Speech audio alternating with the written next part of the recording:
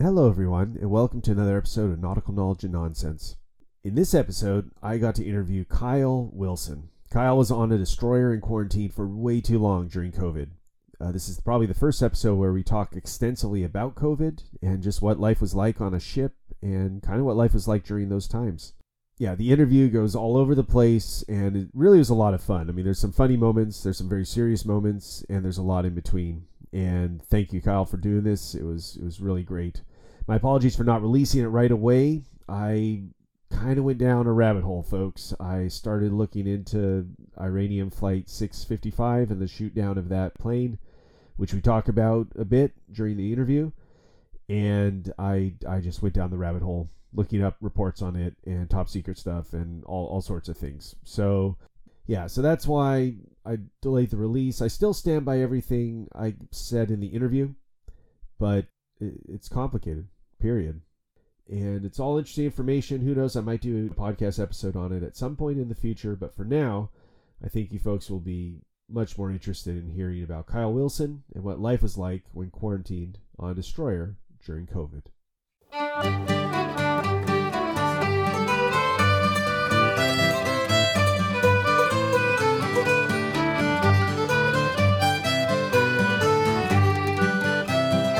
All right, sir. Your name, rank, and serial number, please. Hi, my name is Kyle Wilson. I'm a ET2 in the Navy, radar tech at the local base. Really enjoyed my time out here. Excellent. All right, Kyle. Well, so in my phone, I have you down as Kyle Quarantine Too Long Wilson. That sounds about right. So you worked on you were telling me, we were talking earlier, so you were on a destroyer since when? I was on a destroyer out of Pearl Harbor since 2016, October 10th, I think. Was out there, transferred out here June of last year, so June 2021, about 4.5 years. 4.5 years, yeah. And you were saying that it's not that you were on board for 4.5 years, but you were assigned that vessel. Right. So being assigned to a ship, unless extenuating circumstances, you don't actually live on board that entire time. You can live out in the barracks, or like me, married, lived out in town. Just me and the wife and the dog. But quarantine too long, because jumping right into it. Yeah, on board for the beginning of the COVID-19 pandemic definitely changed that for many of us on board. Yeah, so what was that like for you? So I guess how did you guys, or you in particular, hear about COVID? Like how did life change? All right. So for me in particular, I guess the first news reports were coming out in January of that 2020. We had heard some murmurs on the news and at our command that some new disease coming out of who knows where's looking scary, but it's not going to be that bad. So me and my family were like, all right, we'll go to Disney World. Went out to Disney World in March, very beginning of March. And when I got back, March 23rd or 24th, I was greeted to going back on the ship with a temperature check. So I missed the initial hard implementation of the rules, but when I came back from leave, I was greeted with a small shock. Didn't help that my mother-in-law caught the flu on the way back. Oh, great. Definitely caused a minor panic. Luckily, she didn't catch it. It was just, like I said, a normal flu. And continued on our merry way of being on board on a normal schedule for about a month or so. And then that's when the real hard restrictions started coming in. Sorry, say that again. You had it was a standard? Wait, what did you describe it as? The normal procedure to check on board. We started getting temperature checks. They'd have somebody waiting at the bottom of the brow to get on the ship holding an external temperature reader, making sure everyone didn't have a fever coming on board.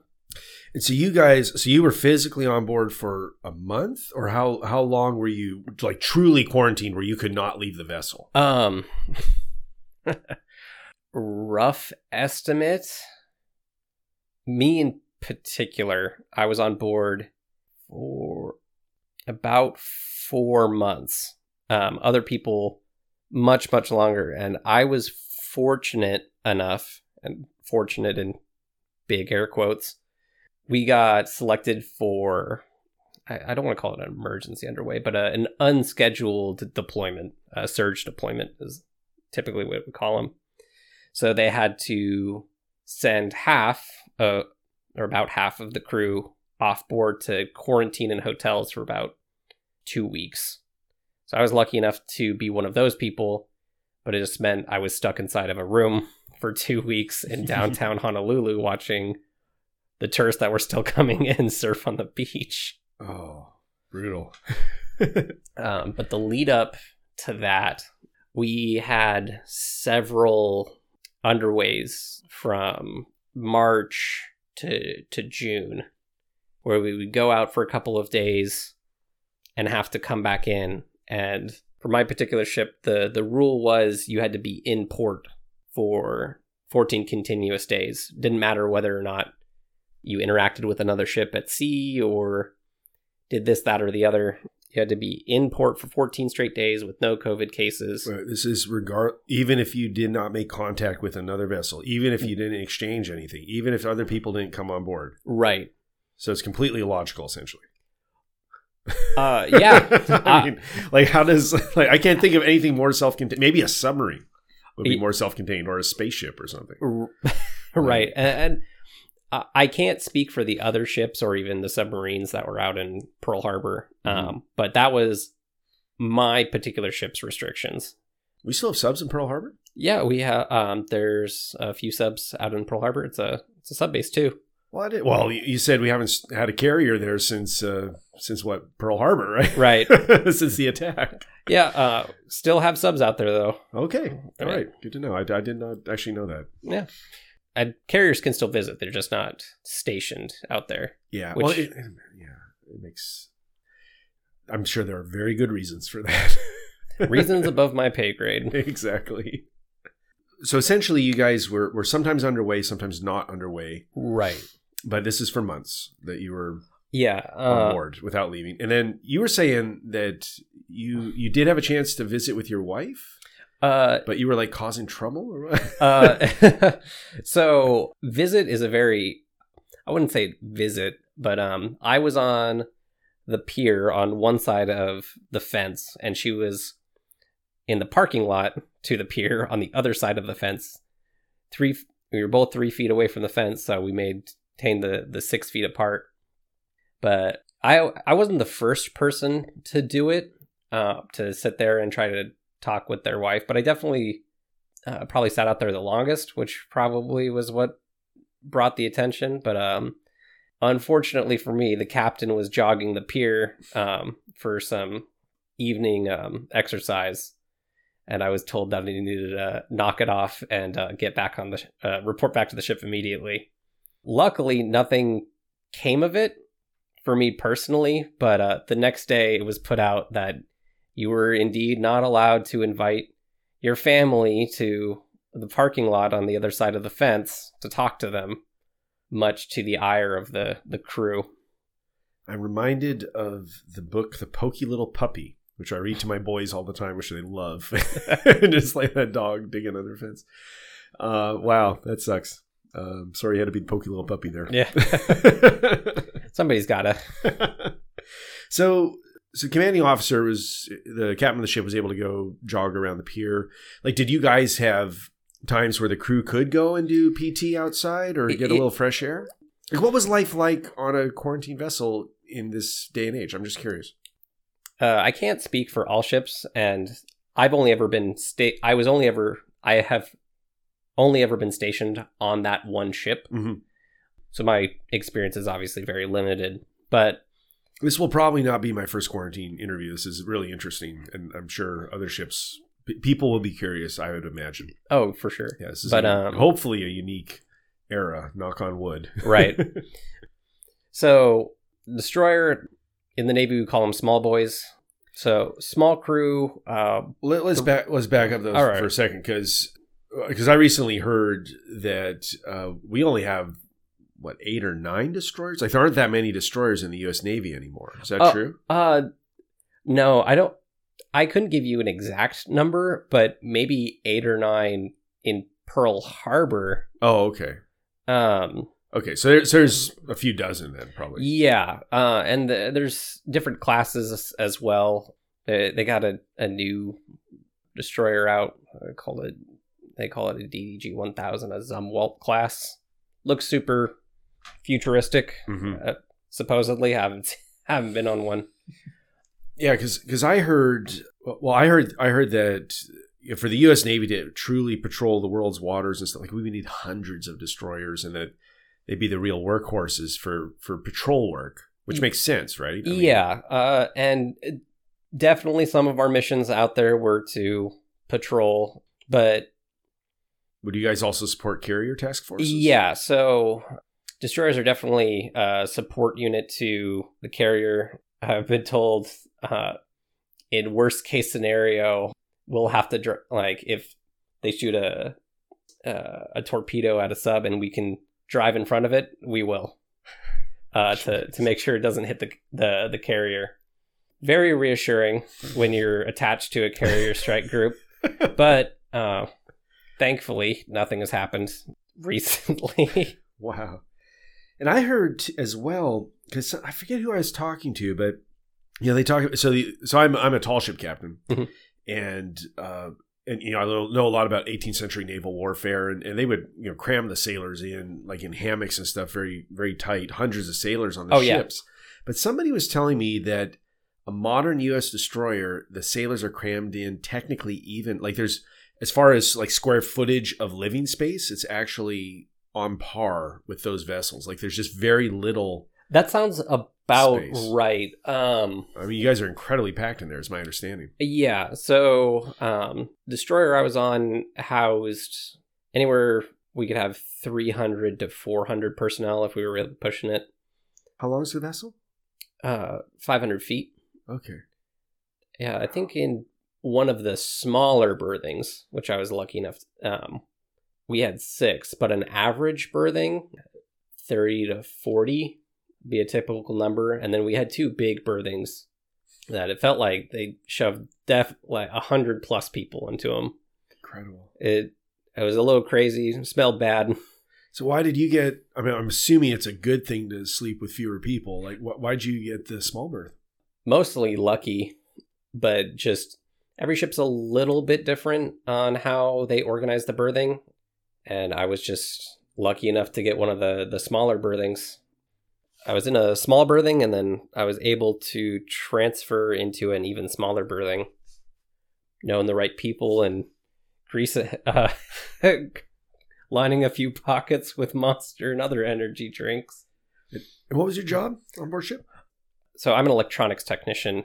Specifically, I worked on the radar systems, and more specifically, I was an IFF technician. So I was the guy who worked on the box that said that person's a friend or that person's a foe. What does IFF stand for? IFF is identification, friend or foe. Oh, that makes sense. A real smart box that does a whole bunch of math equations and handshaking between other smart boxes on other ships and planes to say, yep, I'm me, you're you, and we're friends. And a couple other things as well, but that's basically what it does. So yeah, IFF's on every commercial aircraft in the world. It's a required unit. Yeah. Did this come? I'm just curious. Did this come about at all because of the Iranian airliner that accidentally got shot down? So interesting fact that they actually had an IFF unit on board. IFF is a lot older than the destroyer did, or or the plane did. The plane did. IFF is a lot older than a lot of people would think. I couldn't put an exact age on it, but for that Iranian aircraft you're talking about specifically was an example case in my class of why you need to make sure that it's working. But in that particular case, they let us know, or they gave us information on that the IFF system was working on that aircraft. It's just they chose to turn it off. Wow.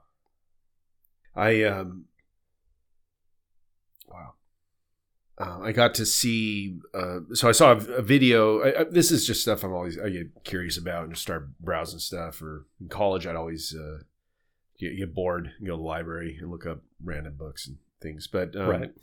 One I did see a video. So the BBC was actually filming a documentary on that vessel. I forget the name of the vessel. You might know it because you studied it. But the BBC was filming a documentary. And so they have footage of like, the destroyer going in and trying to go after these craft that were, they had small boats that were, I don't know exactly what they were doing, but the captain aggressively followed in. And I don't know if he was in Iranian waters or not. I don't know the details there, but all I can tell you what I saw in the video was you see them and they're, the things and and then they shoot, they are calling it like incoming plane, blah, blah, and they shoot it down and then they go past it. And they realize what they've done. And you can see the looks. I mean, these guys, and it cracked me up. The comments were very interesting because people were like, oh, those Americans, these horrible terrorists and stuff. I've never seen terrorists almost to the verge of tears. Like these guys they obviously knew they made a mistake. They obviously were regretting it instantly. Yeah. It was heartbreaking. That's the only way to describe it. Yeah. They talked about that in our class as well. And they definitely, for us anyways, they definitely drove home the point that in that situation, your options are, with the information that they had, is this plane, you need to destroy it and save your crew, or you die. And yeah. I haven't seen the video specifically what you're talking about, but especially with people I met in my time, that you still meet a lot of very, very young people in the Navy, coming right out of high school or a year or two, or go to community college and come in late teens, early 20s, and they are given the responsibility of, if you fuck up, you and 400 people that and work with are gone. Some people, until that moment strikes, they will never know the feeling. And I envy them to a degree. There was a few situations that I was made known to after the fact that I was thankful that they were there to make that call. They being are the other people on board, operators, fire controlmen. Everybody on a ship serves a purpose. Mm-hmm. And the most dire consequence you can do by messing up as your job is the death of everyone else on board. Obviously, that's an extreme worst case scenario. But like looping it back to my job, working on IFF, if I don't make sure that my system is up, I don't give the other people who have to make that decision, whether to fire that missile or not, the most information that they can to make that decision.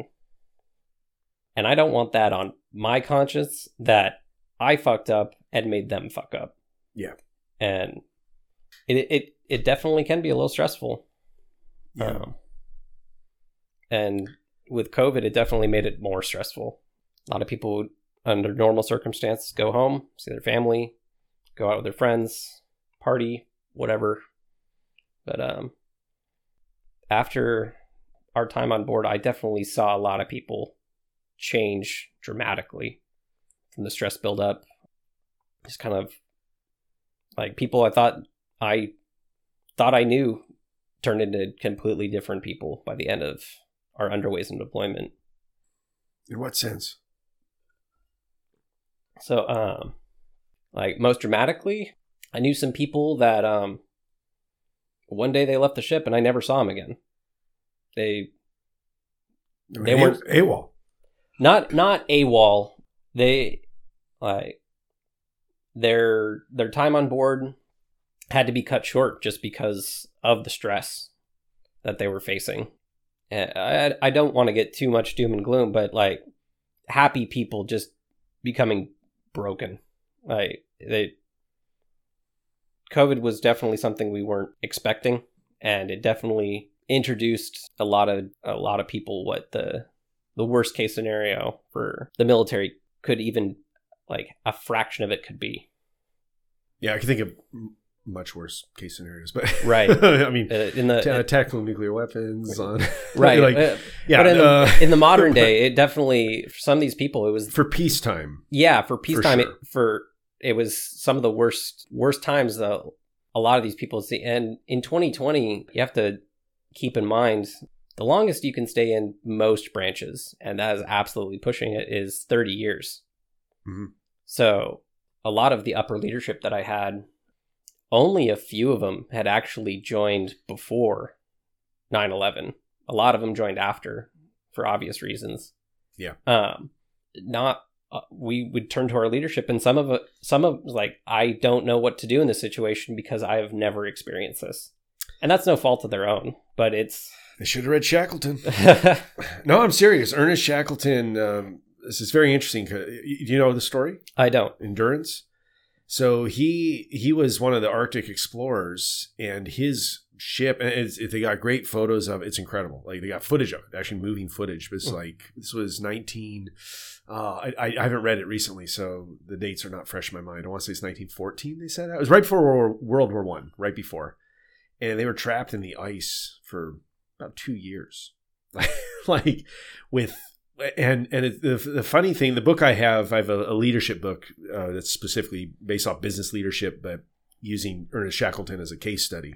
And they start out where you see two log books, essentially side by side, and the one person is like, "Oh my gosh, like everything's horrible. We're just doom and gloom." And this person's been in the ice for 2 months. And then the other guy's logbook is like, "Oh my goodness!" And then we had a hair cutting competition, and then we're going to have a play over here, and like all this activity. And the guy is super excited, and you can hear it. You can hear it in the writing. Right. And he's like, they've been trapped for over 6 months in the ice. And that was Ernest Shackleton, right. His group. It wasn't him writing it. It was one of his helpers. Right. So sadly, the only reason it wasn't, because everybody survived. That's the crazy part. And it's an insane story. And I feel like, especially after COVID, maybe just hearing this story, any naval officer out there should read the Endurance. They should read the book just to understand how he was able to keep a crew together with no death. No, I mean, some of it was luck. Not going to lie.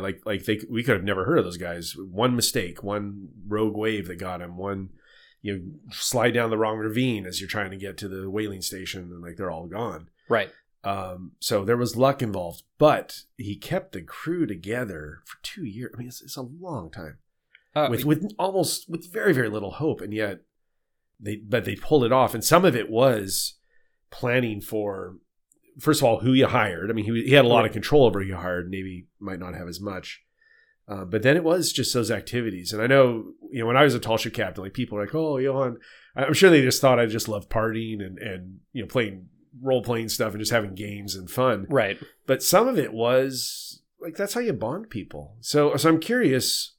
It sounds like a lot of people had a hard time of it, but what would you guys do to try to lighten the load or make light of it all? That was kind of that's kind of the rub. So almost immediately they partitioned the crew into 3 sections. We had red, white, and blue sections. I was almost going to say, so they put all the redheads in the back. Okay, wow. That's kind of old-fashioned, even for this day and age. Right.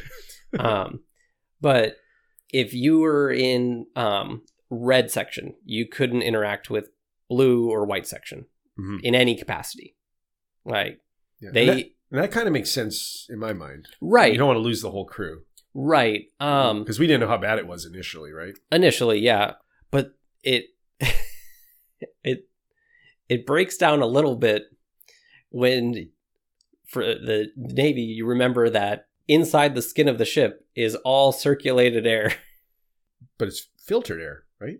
I mean, yeah, it's filtered. I don't know if I doubt that it is HEPA filtered. Oh.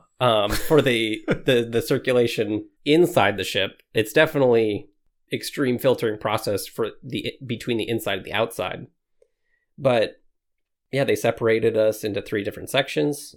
They made everyone shift berthing, so only people who were in the red section would be in the same berthing. All the people in the white section would be in the same berthing. Chow times, one section had chow and they were the only people who could eat at that particular time. One section was always on watch. And if you forgot something at your watch station, you had to wait until your next watch to go and get it.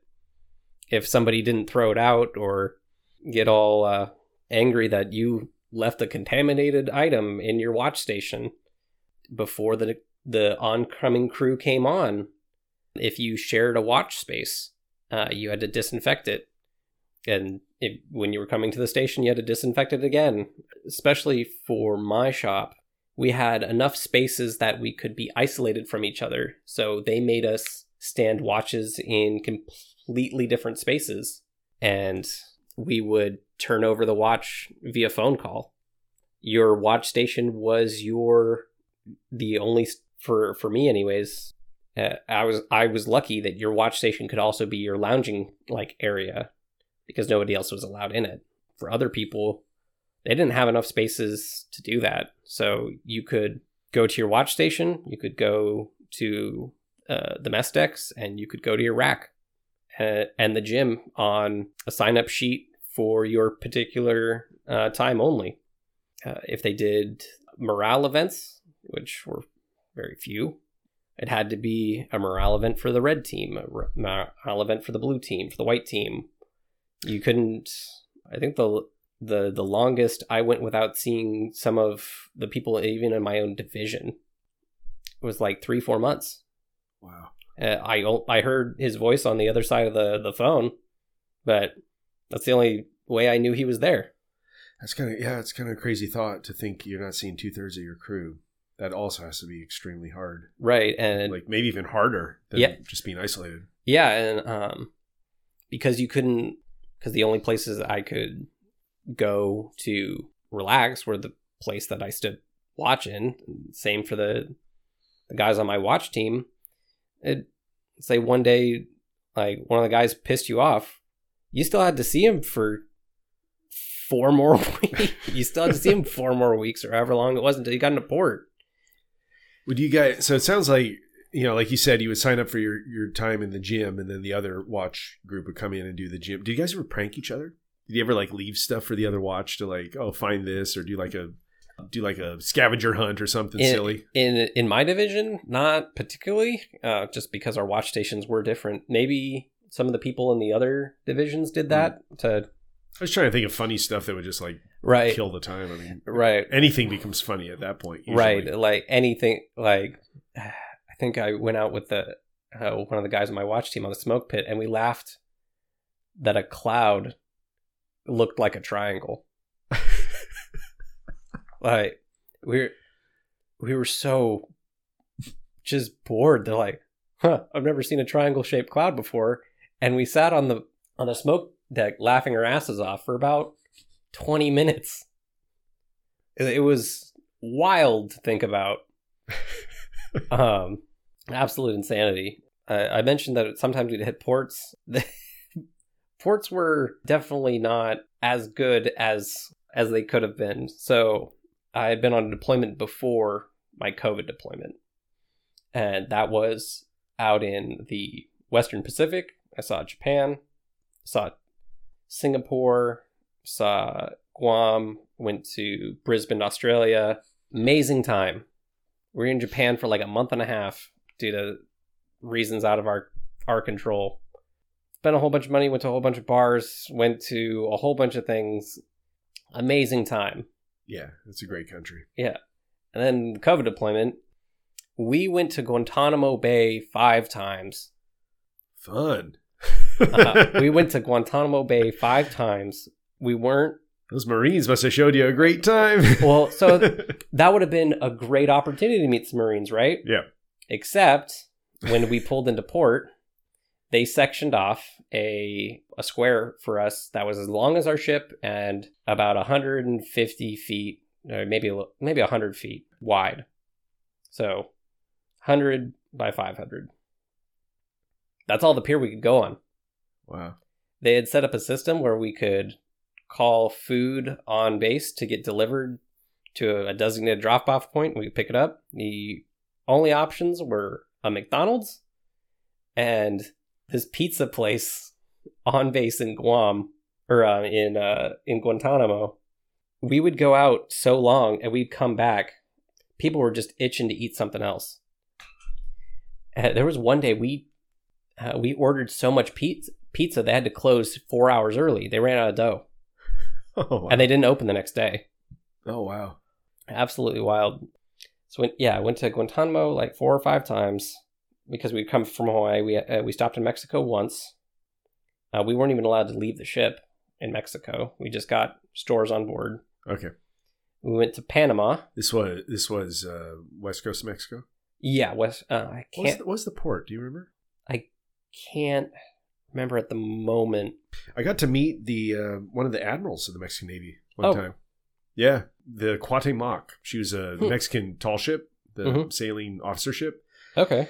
It was coming into San Francisco, and it was actually interesting because it was the first time I saw one of those big square riggers under sail. I didn't realize it until I saw it in the distance sailing. I'm like, I've never actually seen. I've always seen them at the dock. Mm-hmm. I've never seen them underway under sail. It was really cool.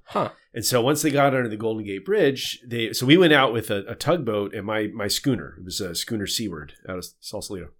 I remember. I looked it up. I finally Manzanillo. Manzanillo. Okay. Yeah. So anyway, this so it's under sail. Gets under Golden Gate Bridge, takes in all the sail, and these young, fit Mexican sailors are just like, oh man, they do it in like split second, right? But then, so they were getting ready to man the yardarms. That's where the sailors would stand on the yardarms, very classic thing to do on a square rigger and show off. Right. And then they saw we had a couple blondes on our ship, all discipline out the window. They're like, all these guys just like, hey, chica, ra-ra-ra, just like completely losing all discipline. I was just, oh my God, it was so funny. And so we got invited. We got invited to their, because they had a banquet for the Americans, because they were an American port. And right.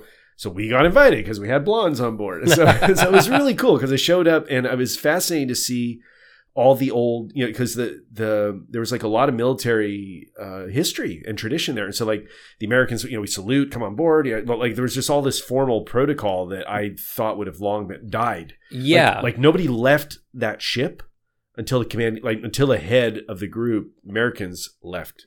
They had to leave first, and then you were allowed to go. But I got to shake hands. I met some of the Mexican folks. Unfortunately, my Spanish isn't fluent. It's semi-fluent, so I didn't really chat much with them. But I did get to meet the Admiral of San Francisco. Oh. And so we're chit-chatting with, I'm slightly dressed up. I'm chit-chatting with the Admiral of San Francisco. And he's like, oh, yeah. And he's like, and that guy over there is in charge of the West Coast. I was like, the West Coast of the U.S.? He's like, no. The West Coast of North and South America. It's like all this incredible Navy high brass was there, and like little old us. Right. It was incredible.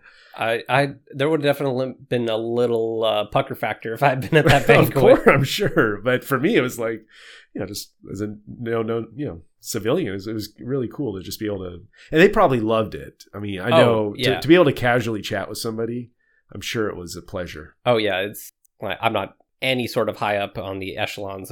E5, it's fun if I'm out on a port visit in uniform and can talk to a local. It's whether they're American or wherever country we're in. It honestly is fun, but the free drinks are also really good. So you had not a layover. What's it called? You had a port of call. No.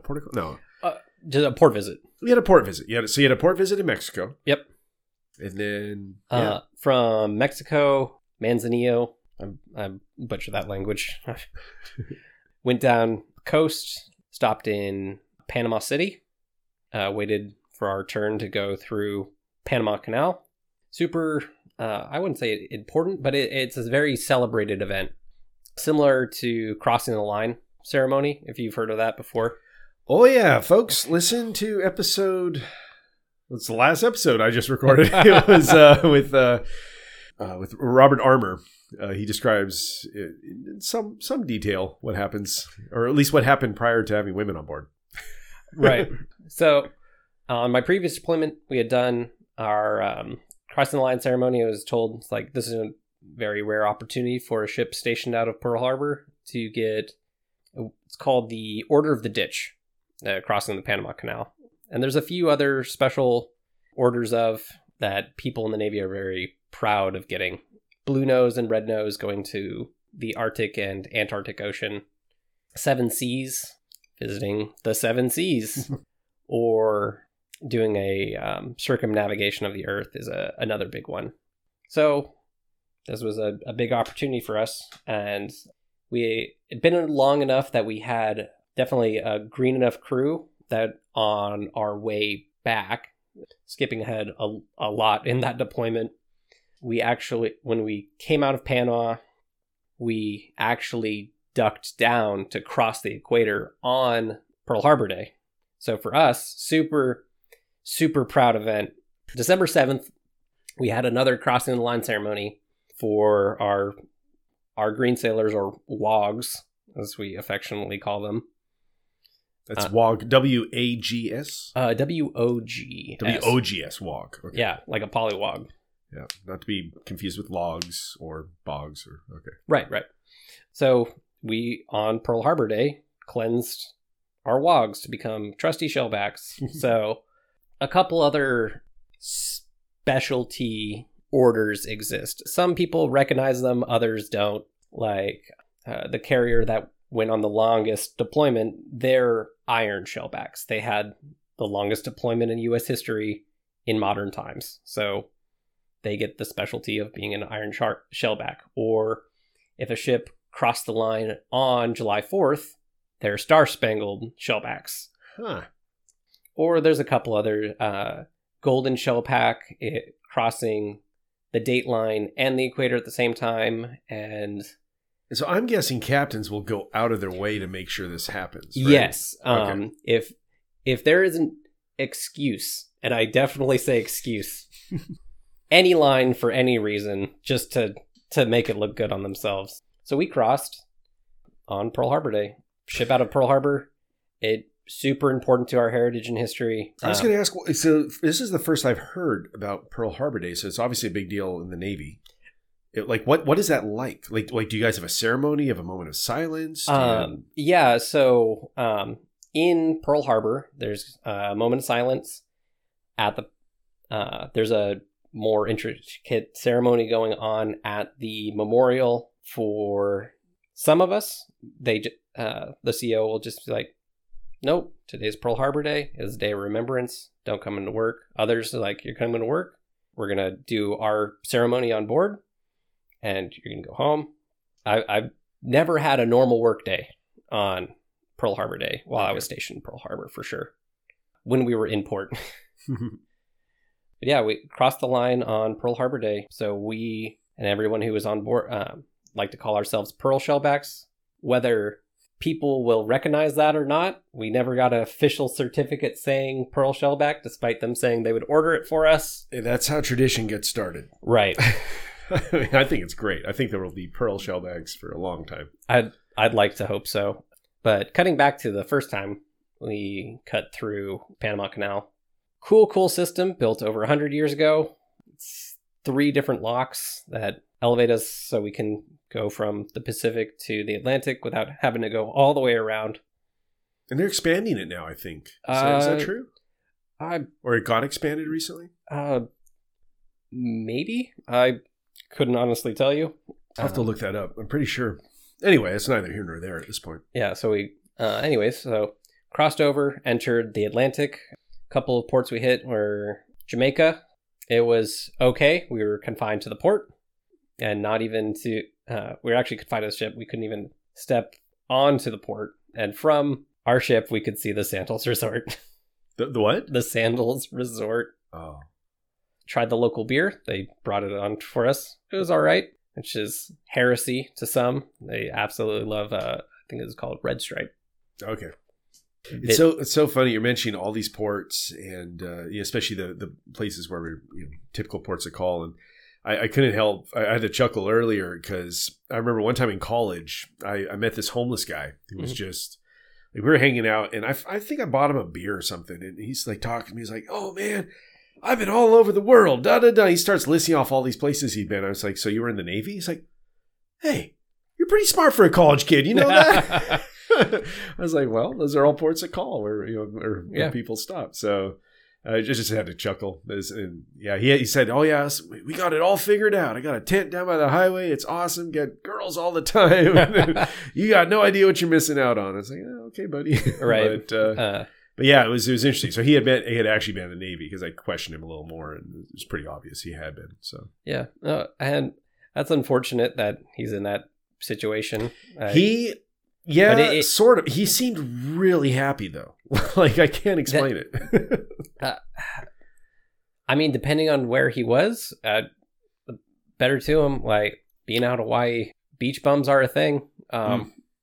Lack for a better term, but I mean, if I'm going to be homeless somewhere, Hawaii is pretty good. I mean, it was good enough for Chris Pratt for 2 years. Oh yeah, yeah. Apparently, he stayed out on Maui for 2 years. Wow. Before he got big into acting. Huh. It's definitely, well, heck, I mean, we I don't know how far off course we want to get in this conversation, but it's complicated. It's complicated. There are many different stories. I feel, I was actually talking with my wife today, and I feel like homeless it encompasses too much, that umbrella. Like, there's a heck of a lot of difference between a person who is mentally ill and high on drugs and literally just can't keep themselves together and is a danger, versus a woman who got beaten, and has to leave with her daughter in the middle of the night because her husband's insane. Right. Like that person is also homeless. So they're in the same umbrella, which doesn't seem fair to me. One's a threat and one's a victim. Right. I will probably edit this out, but that's fine. Like, I definitely, looking at both sides of the token, like, the majority of homeless shelters are designated for homeless women and their children, and I'm comfortable that they have a place to go where they can escape if they need to. The problem I have is, I think it's 4-to-1 or even greater than that ratio of exclusively women's shelter to just average shelter or even men exclusive shelters. But the ratio, I think, is 9-to-1 male homeless to female homeless. Not disregarding their need for their shelters. Everyone is kind of concerned about the homeless problem, but they don't want to address that there's not enough facilities. Mm-hmm. If they don't, and I'm sure you've been down to Seattle, you see the problems down there. I feel for them with great empathy, because there have been several times in my family's history and my wife's family's history that was an only option for them. Luckily, they were able to pull themselves up by their bootstraps, which and carry on. But it's disheartening that everyone likes to, it feels like to me, complain about the problem but not actually offer solutions. Yeah. We had on the tall ships, we would often get travelers. They usually call themselves travelers. I mean, there's many, many different names for people that choose to be homeless and travel around. Right. And it was kind of neat. It was neat to, I mean, because we lived, I mean, I would literally be sleeping next to these folks, literally on the bunk next door or underneath or above or whatever. So, that was kind of the cool thing about tall ships. You get people from all walks of life. And yeah, but a lot of the stories were pretty harrowing. I mean, like a lot of violence, a lot of drugs, a lot of violence, a lot of problems with that lifestyle. But the people that showed up on the ships in general, they did great. 'Cause Right. they were looking for something anyway. They were And looking. they obviously weren't finding it out on the street. And Right. They you know. weren't finding it where they were, and they Yeah. wanted to travel and find it where they could. And once they found out, oh my gosh, I can be on a boat, and they get some responsibility, and all you gotta do is take care of your shipmates in the boat, and it travels, like, and you have a place to put your stuff. It's Yeah. like, this is home. Like, it's great. Right. I respect those people so much that, like, they people recognizing that they thought that what they needed was somewhere else, and they tried to distance themselves from that situation.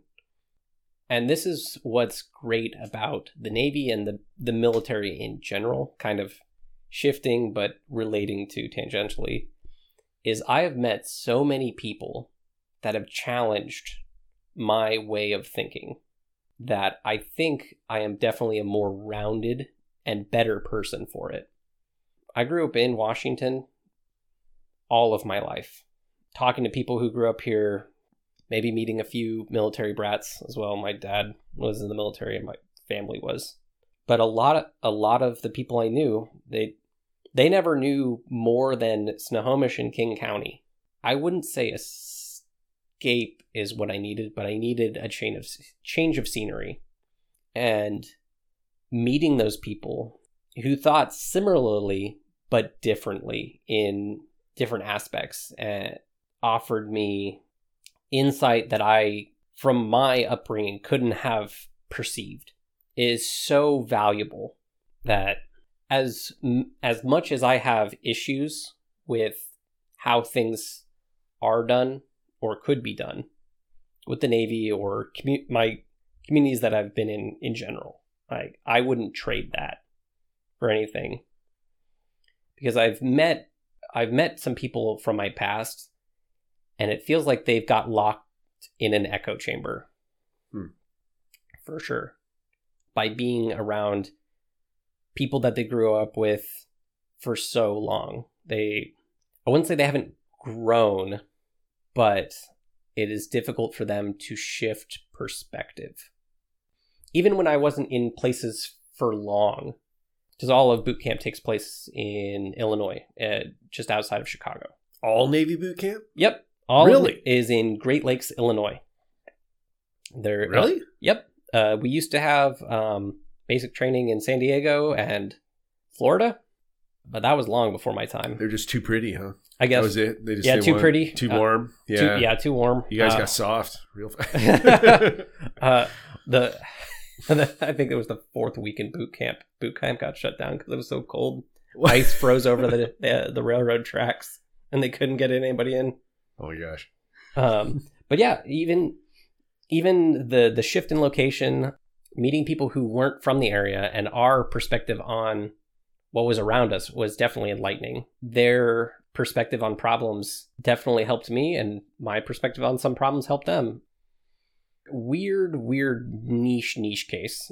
I'm not into exercise at all, but I do know some weirdly tangential information about it, just because every once in a while I'll like, oh, maybe I should get into exercise, and then I don't.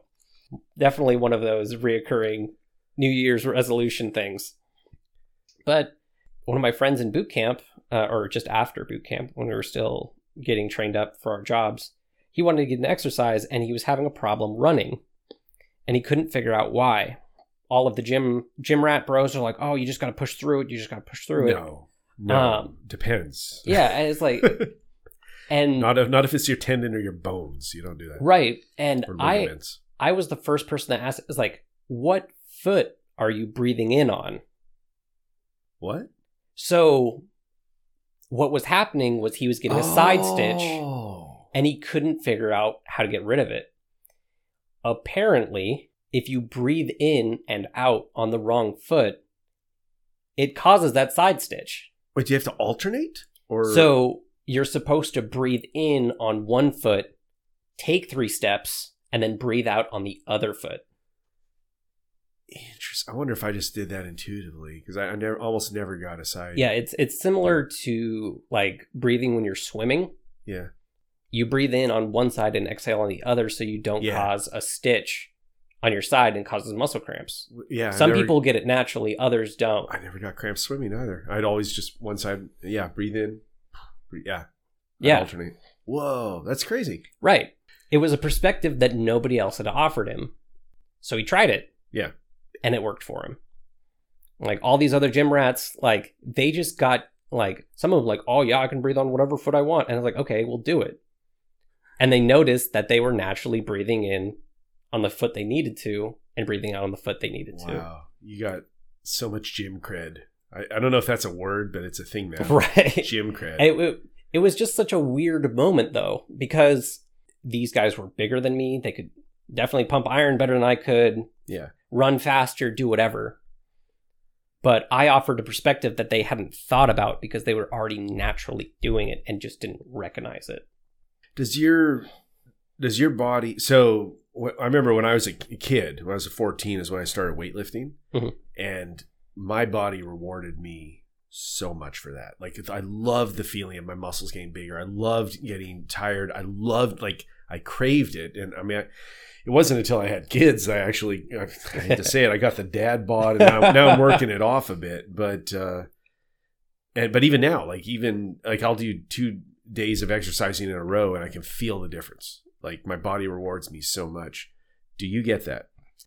It's funny that you mentioned that. My wife just forced me to go to the gym the other day. See, that's the problem, right? See, I wouldn't have to be forced. I need to be like, I just need the freaking time. Right. To make the time. I make excuses now. I definitely make excuses about going to the gym. I definitely, in the moment of, I definitely hate the experience. Really?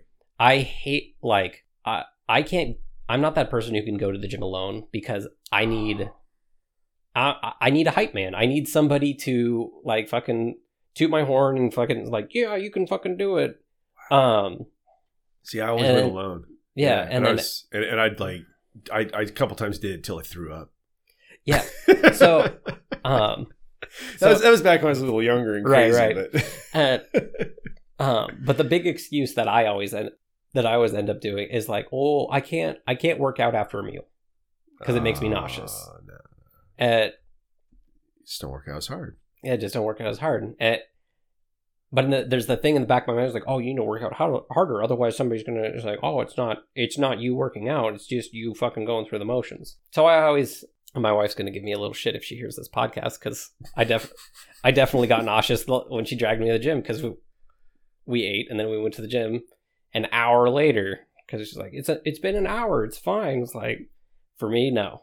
But that's just me. But well, I mean, I don't want to say too many excuses, but some of it is genetics. Like I literally think about doing push-ups and my chest gets bigger. I swear to God. It's ridiculous. I don't have to do anything.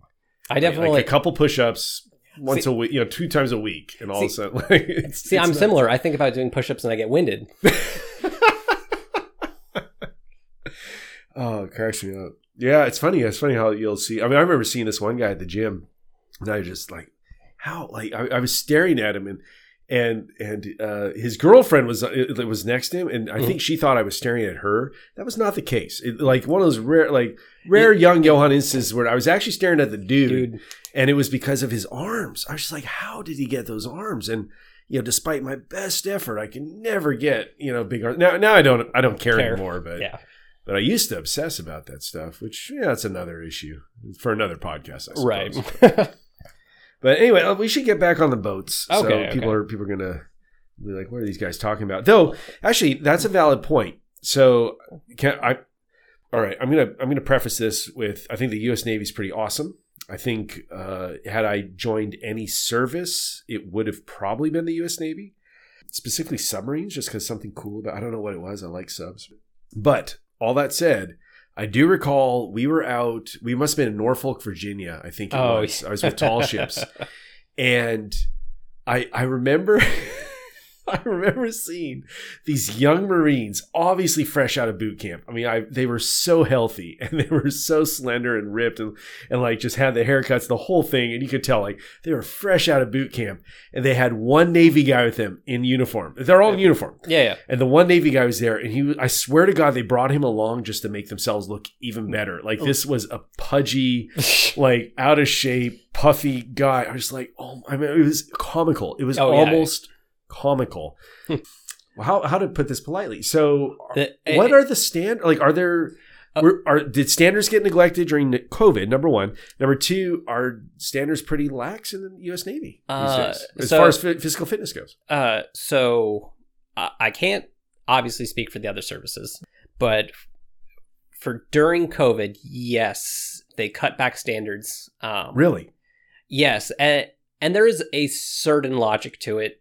So normally our physical readiness test or PRT is done usually in large groups.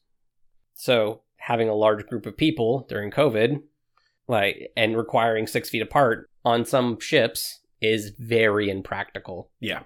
Like my ship, a destroyer. We had 4 sitting bikes for a crew of 400. I'm trying to do the math right now. So, and then part of the... Wow. Yeah. So, and then part of the requirement is if you use the bike, it is a calorie based off of your weight in 12 and a half minutes. And if you have 4 bikes for 400 people that have to do it for 12 and a half minutes, you get into ridiculous amounts of time needed to perform a physical readiness test. Not including, at the time, it was push-ups and sit-ups. Yeah. So it just becomes impractical based off of space and equipment needed. Because the other option is you're supposed to run 1.5 miles. Well, we had 2 treadmills. Yeah, no. Yeah, so at most, you were getting 6 people doing the cardio portion at a time. So 2020, they just, on the ship, they just canceled it. You were given... basically not a non-complete, but basically a null value. It didn't count against you. It didn't count for you. Did you see the results of that? I mean, like, were people getting out of shape? Were people getting really unhealthy? So the people who, and the people who liked going to the gym, they stayed relatively healthy. The people who didn't like going to the gym, self included, definitely gained some weight. I think over that deployment, very conservatively, I gained 15 pounds. Okay, so freshman 15. Yeah, but over the course of 6 months for that deployment, and that's not even counting the weight I probably gained on the in and out underways before that. So it definitely not fit, say the least. Didn't utilize gym time like I should have. And that's a personal choice. But at the time, I didn't need to do the PRT, so I didn't see a point in working out. And that's a bad mindset to have, obviously. Because the next year, because you're supposed to have a readiness exam twice per year, every 6 months. Okay. So 2020, they still did 1, they just didn't do 2. So the 1 counted for the whole year. And this year, we just finished 1 up. And there hasn't been word that they're canceling the second one, so that's coming up. Definitely could have, had I maintained a certain level of healthiness, it would be easier for sure. Yeah. So what'd you do so you had extra free time then? If you're not working out at the gym, what would you do with that free time, or what would other people do? Like, did you guys come up? I don't know. I just could imagine me being on a ship and like, we'd have Dungeons & Dragons games going, or some, like some silly stuff like that. Funny that you mentioned that, obviously, because we met at a Dungeons & Dragons game, but 2, that is exactly what I did. I knew we were kindred spirits when we met, sir. Right. So I definitely got people, and I only worked a little bit as much as it did because I got people to play on the deployment before COVID happened and it was an apocalypse.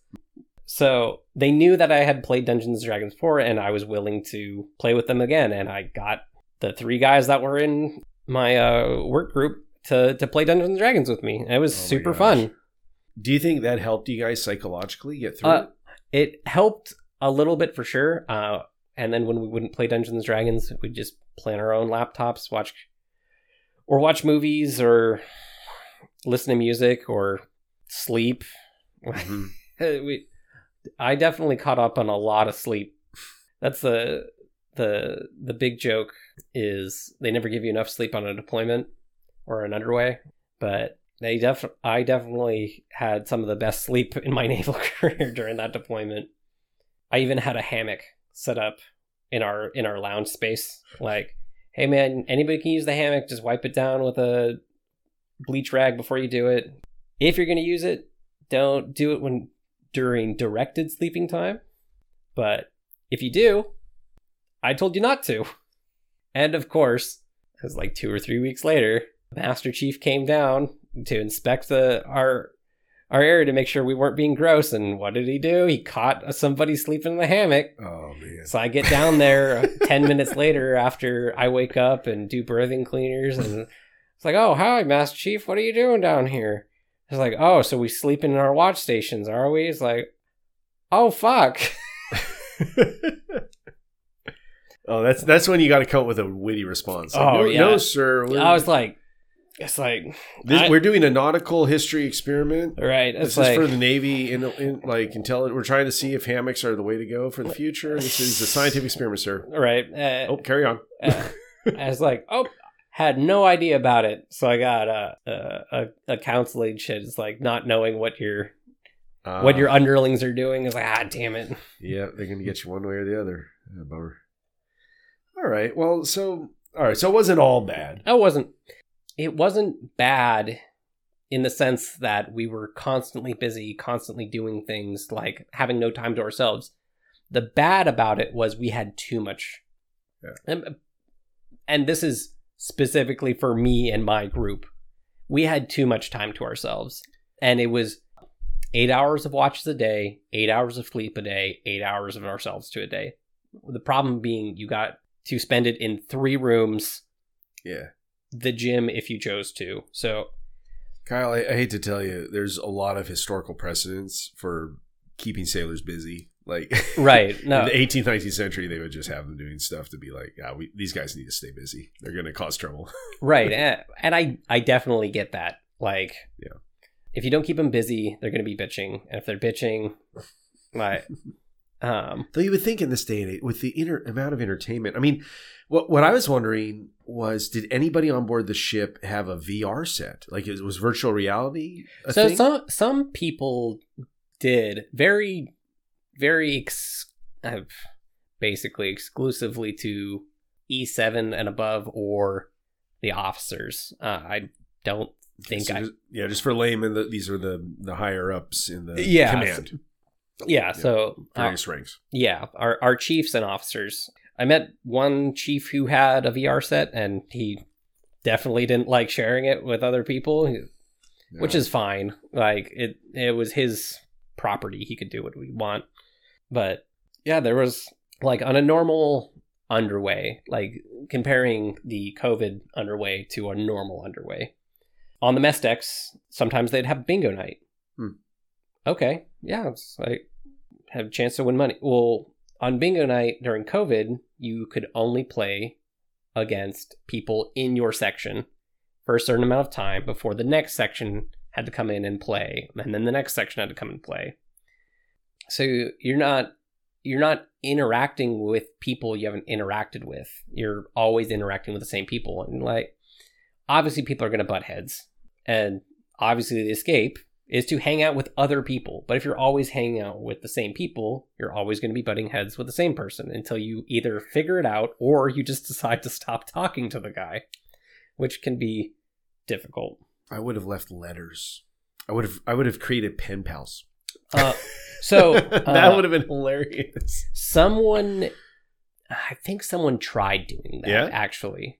That'd be fun. There was a point where our mess decks was covered in plastic wrap. And it sounds weird, but so they're just like like our mess decks was like, think of like a school cafeteria where it's just a whole bunch of long tables with fixed seating. Well, Navy regulation says you have to sit 6 feet apart. Oh, So okay. So now you have to think, I was like, okay, well, now the mess decks can only hold basically 1/3 the capacity, which is fine when you've split the groups into 1/3. The problem being is you're trying to catch up with all of these people you haven't talked to in a while, even within the same group. And meal times are so important. Yeah, sharing food is so important for morale. Like, you can't have anybody in front of you or next to you when you're sitting down. So the person's catty corner to you, which is 6 feet, give or take. But you still have all the other people in line wrapping around the ship because they need to be 6 feet apart from each other in the line. So you need to shovel food down, get out, so the next guy can get food. So every 120 to 50 people can eat their food in basically 30 to 40 minutes. And this happened for months. So I do not envy the leadership having to try to figure out how to make all this happen. That's tough. That's really tough. I don't envy their jobs either. No matter what, you're always going to make the wrong decision in somebody's eyes. Well, but they're probably under orders from above. Like, this probably wasn't their idea to do those regulations. Right. Obviously, I don't know comparing to other ships because I don't know how their deployment went. But somebody, luckily, came up with the bright idea. It's like, let's use fucking plastic wrap. Every seat is going to be its own little cube. So that way we can sit more people and get them. So we have less people waiting in line and more people on the mess decks. The problem being, I'm not sure you've ever, maybe you have, but have you ever gone into a greenhouse in the middle of summer? Yeah. Yeah. So each one of those cubes, because there's no airflow, is just heating up the entire time. What's the ambient temperature on? The ship has air conditioning, right? Modern destroyers? Yeah, so certain areas are cooler than others. The average temperature on the mess decks would probably say like 70 degrees. Okay. Which isn't bad, but when you make a plastic, basically, box with limited airflow, it's going to heat up in the little cubes really quickly. Huh. So there'd be some guys who'd sit in there and it would start raining because they were producing so much body, because, some guys are smaller, some guys are bigger. Yeah. And there'd be these guys just taking up the entirety of this little, not plexiglass, but like soft plastic cube, like kind of like shower curtain material. Yeah. Okay. Wow. And it would just fill up with so much humidity, it would start raining on them. So they put in these things like trying to stop people from like being gross. I didn't understand this at first. I had trouble visualizing it. So this is like a cubicle. Like you have created an insulated cubicle. Basically. Holy crap. Yeah, you basically created a cubicle with plastic wrap. Oh my gosh. So good in theory. So good in theory, but in practice, yeah, I think that lasted about 5 days before they ripped them all down. Because not only... They're like, okay, cool, you can sit the full mess decks. But now, before someone can sit in it, you need some poor schmuck to go in there and bleach the whole thing. Yeah. Oh, that was the other thing. So, average destroyer, cleaning stations 2 or 3 times a day. Well, with the regulations for COVID, they had to also bleach everything. So, what they did is, during cleaning stations... they would have, you would be given a bottle of bleach or sanitary wipes or whatever, and you'd have to wipe everything down in your general vicinity. Some people had to go other places. But there would also be a person basically patrolling the ship with a pressure sprayer filled with bleach water. And they would spray it, and what was supposed to happen in theory, was they would spray it and someone would come behind them and wipe all of the bleach off. Cool. What happened in practice was they'd spray all of this bleach everywhere, and the person would basically just wipe the high contact areas. Cool. But now you have all of this bleach buildup everywhere else. So there was this thin crust of bleach salt basically everywhere. Oh my god. And there was a joke. Basically, you didn't need to go to medical. If you got a cut, you just rub your arm on something and it would sanitize it. Which it stopped being a joke when someone actually did it. As time went on, they loosened up a little bit. Eventually, we did end up standing in the same watch station. We just had to bleach, and so we got. Well, so all right. So here's two things. Things. Number one, in defense of the leadership, as you said, your vessel was the only one that did not get a case of COVID. Is that true? Like a confirmed case of COVID? Correct. Okay. So that does say something, right? Through luck or through protocol, it worked. It worked. Right. Now, number two, why do it for 4 months? Why not combine the crew after a month? I mean, like people from the get-go, they knew this disease did not last longer than 2 weeks. Like people would show symptoms within 2 weeks. And what then? I mean, so why would you? And this did they ever explain the rationale to you? I guess maybe that's the question. No, they never really explained the rationale, but you have to, and this is where Navy, I guess, politics comes into play. So right around when we were, I guess, starting this deployment, the Theodore Roosevelt arrived in Guam. That's a carrier. That's carrier. Yeah. And I don't know if you know the entire story, but basically the captain, the CEO of the Theodore Roosevelt, put an open letter out to the media asking for help. I do recall reading about that, yes. Because the higher echelons of the Department of the Navy weren't helping in the way that he, and I'm going to use my words carefully, perceived that he needed help. Yeah. Which ended up leading to him being fired. But in a benefit to his crew, things that they needed got taken care of because they were having issues with COVID on their ship. Because a carrier is basically a floating city. It's 5,000 people. It's ridiculously huge. So there was a lot of, in my perception, I don't know exactly how it was for my captain, a lot of pressure put on to make sure that there were no COVID cases, and there could be no COVID cases. Part of the reason why the crew wasn't being integrated while we were at sea is because when we would pull into ports, there was an opportunity, a small opportunity, usually for a couple of days, to mix and mingle with the other parts of the crew. And then you would get re-isolated and then continue on. So it's not... But technically, if nobody's going ashore...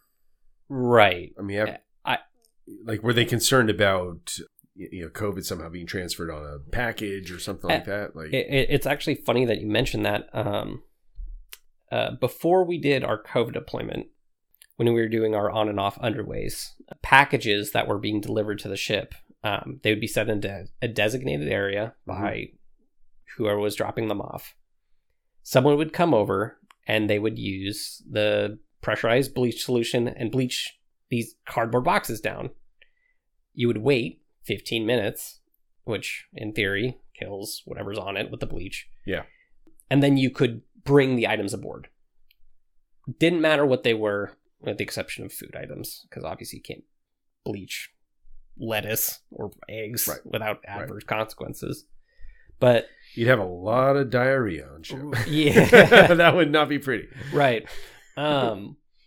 We had I don't remember exactly who it was, but it got back to me a couple days later. Somebody sprayed the boxes, and somebody's like, oh, boxes are sprayed. Went down, grabbed a box, brought it on board, and they were escorted off the ship that day because they hadn't waited the 15 minutes. Okay. I don't know whose decision that was exactly, and the information was given to me secondhand. I wasn't there, obviously. But events like that definitely affected our morale heavily. Well, and initially I could see, I mean, I don't know how any protocol could be too much initially. We just didn't know what we were dealing with. I mean, I did the same thing. I had gloves on and was spraying everything down, just doing my road trip across country when I had to move freaking 4 times because of COVID. So right, and even there was one opportunity actually when I was able to go to Costco in Hawaii before basically getting confined to the ship, and I did the same thing. I wore a double mask. I wore double gloves. I bleached both gloves before I touched anything. Yeah, like I didn't know what I needed to do and what was overkill. Yeah, like so I get it to a degree, but every decision has the perceived consequence and the actual consequence. So the perceived consequence from everyone was you mess up even once, you're done. Actual consequence ended up being no one got COVID, thankfully. But another facet of that actual consequence is morale was just devastated.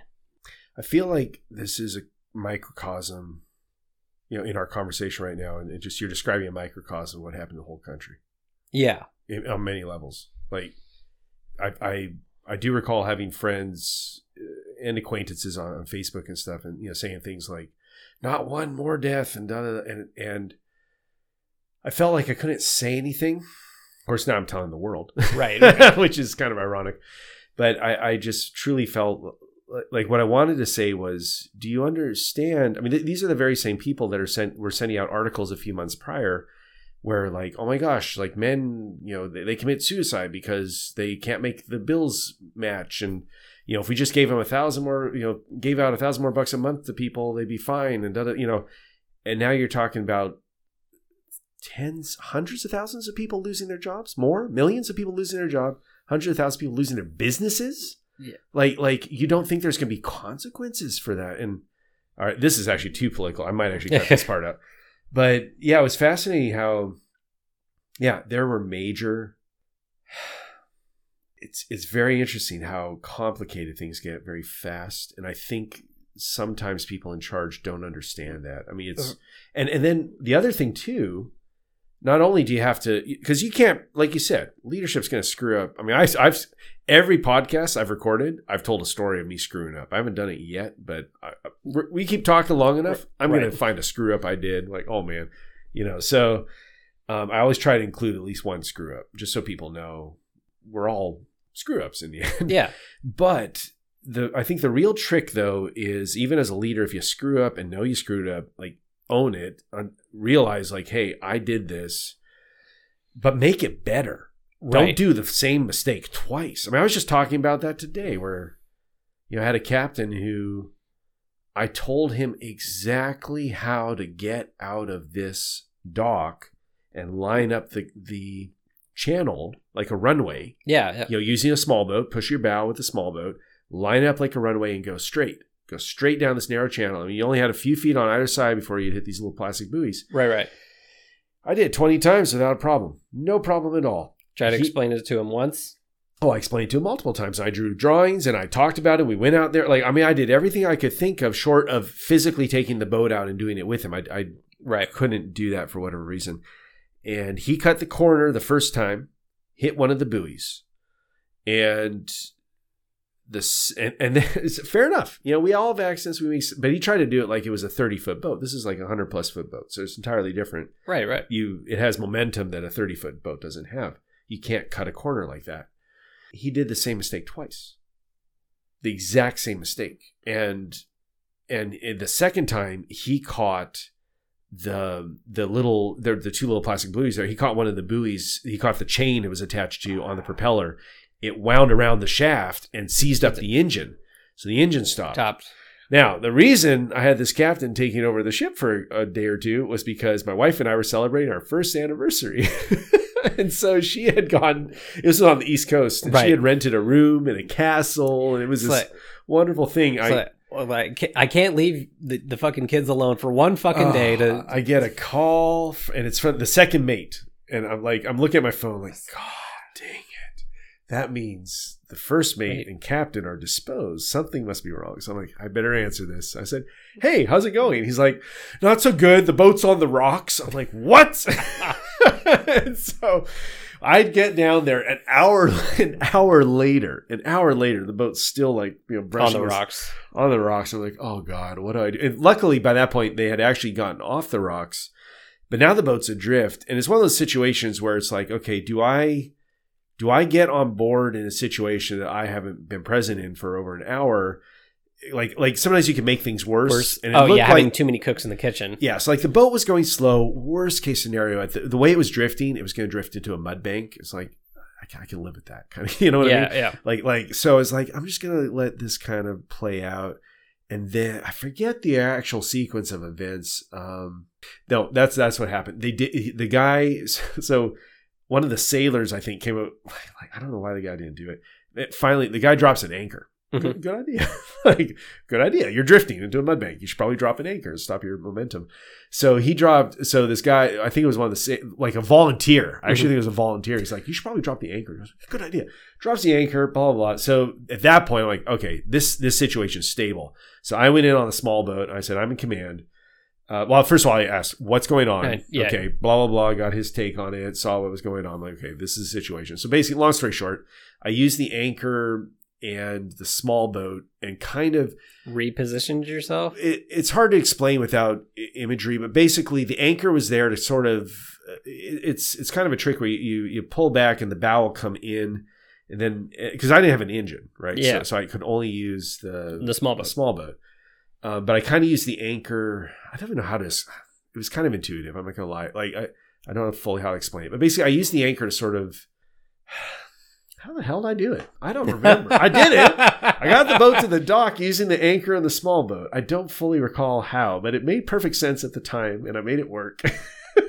but it took a while. It was just like somehow the anchor would like pivot the bow in. Oh, maybe that was it. Maybe the anchor would pivot the bow in, and then I pushed on the stern with the small boat. I think that maybe that's what I did. I can't remember. I mean, that's half of sailing, right? Just flying by the seat of your pants. Oh yeah, but you got to know the physics behind it. That's the thing. But a lot of so okay, folks, this happens every episode. All right, nautical knowledge and nonsense. This applies to any vessel on the world. Doesn't matter how big or how small. So you need to know the basic physics, but you also have to kind of know them, but you have to intuitively feel it. And I think that's the part some people miss. There's like. Some people I think have a disjoint between feeling it. I can't explain it, and there's nothing on God's green earth I can do to. It's just something you got to know. Yeah, it's like just if you don't know where the boat's going to go, I don't know how to tell you how to make that happen. but it's like so I believe maybe that's what I did, where I was using the small boat, but I didn't.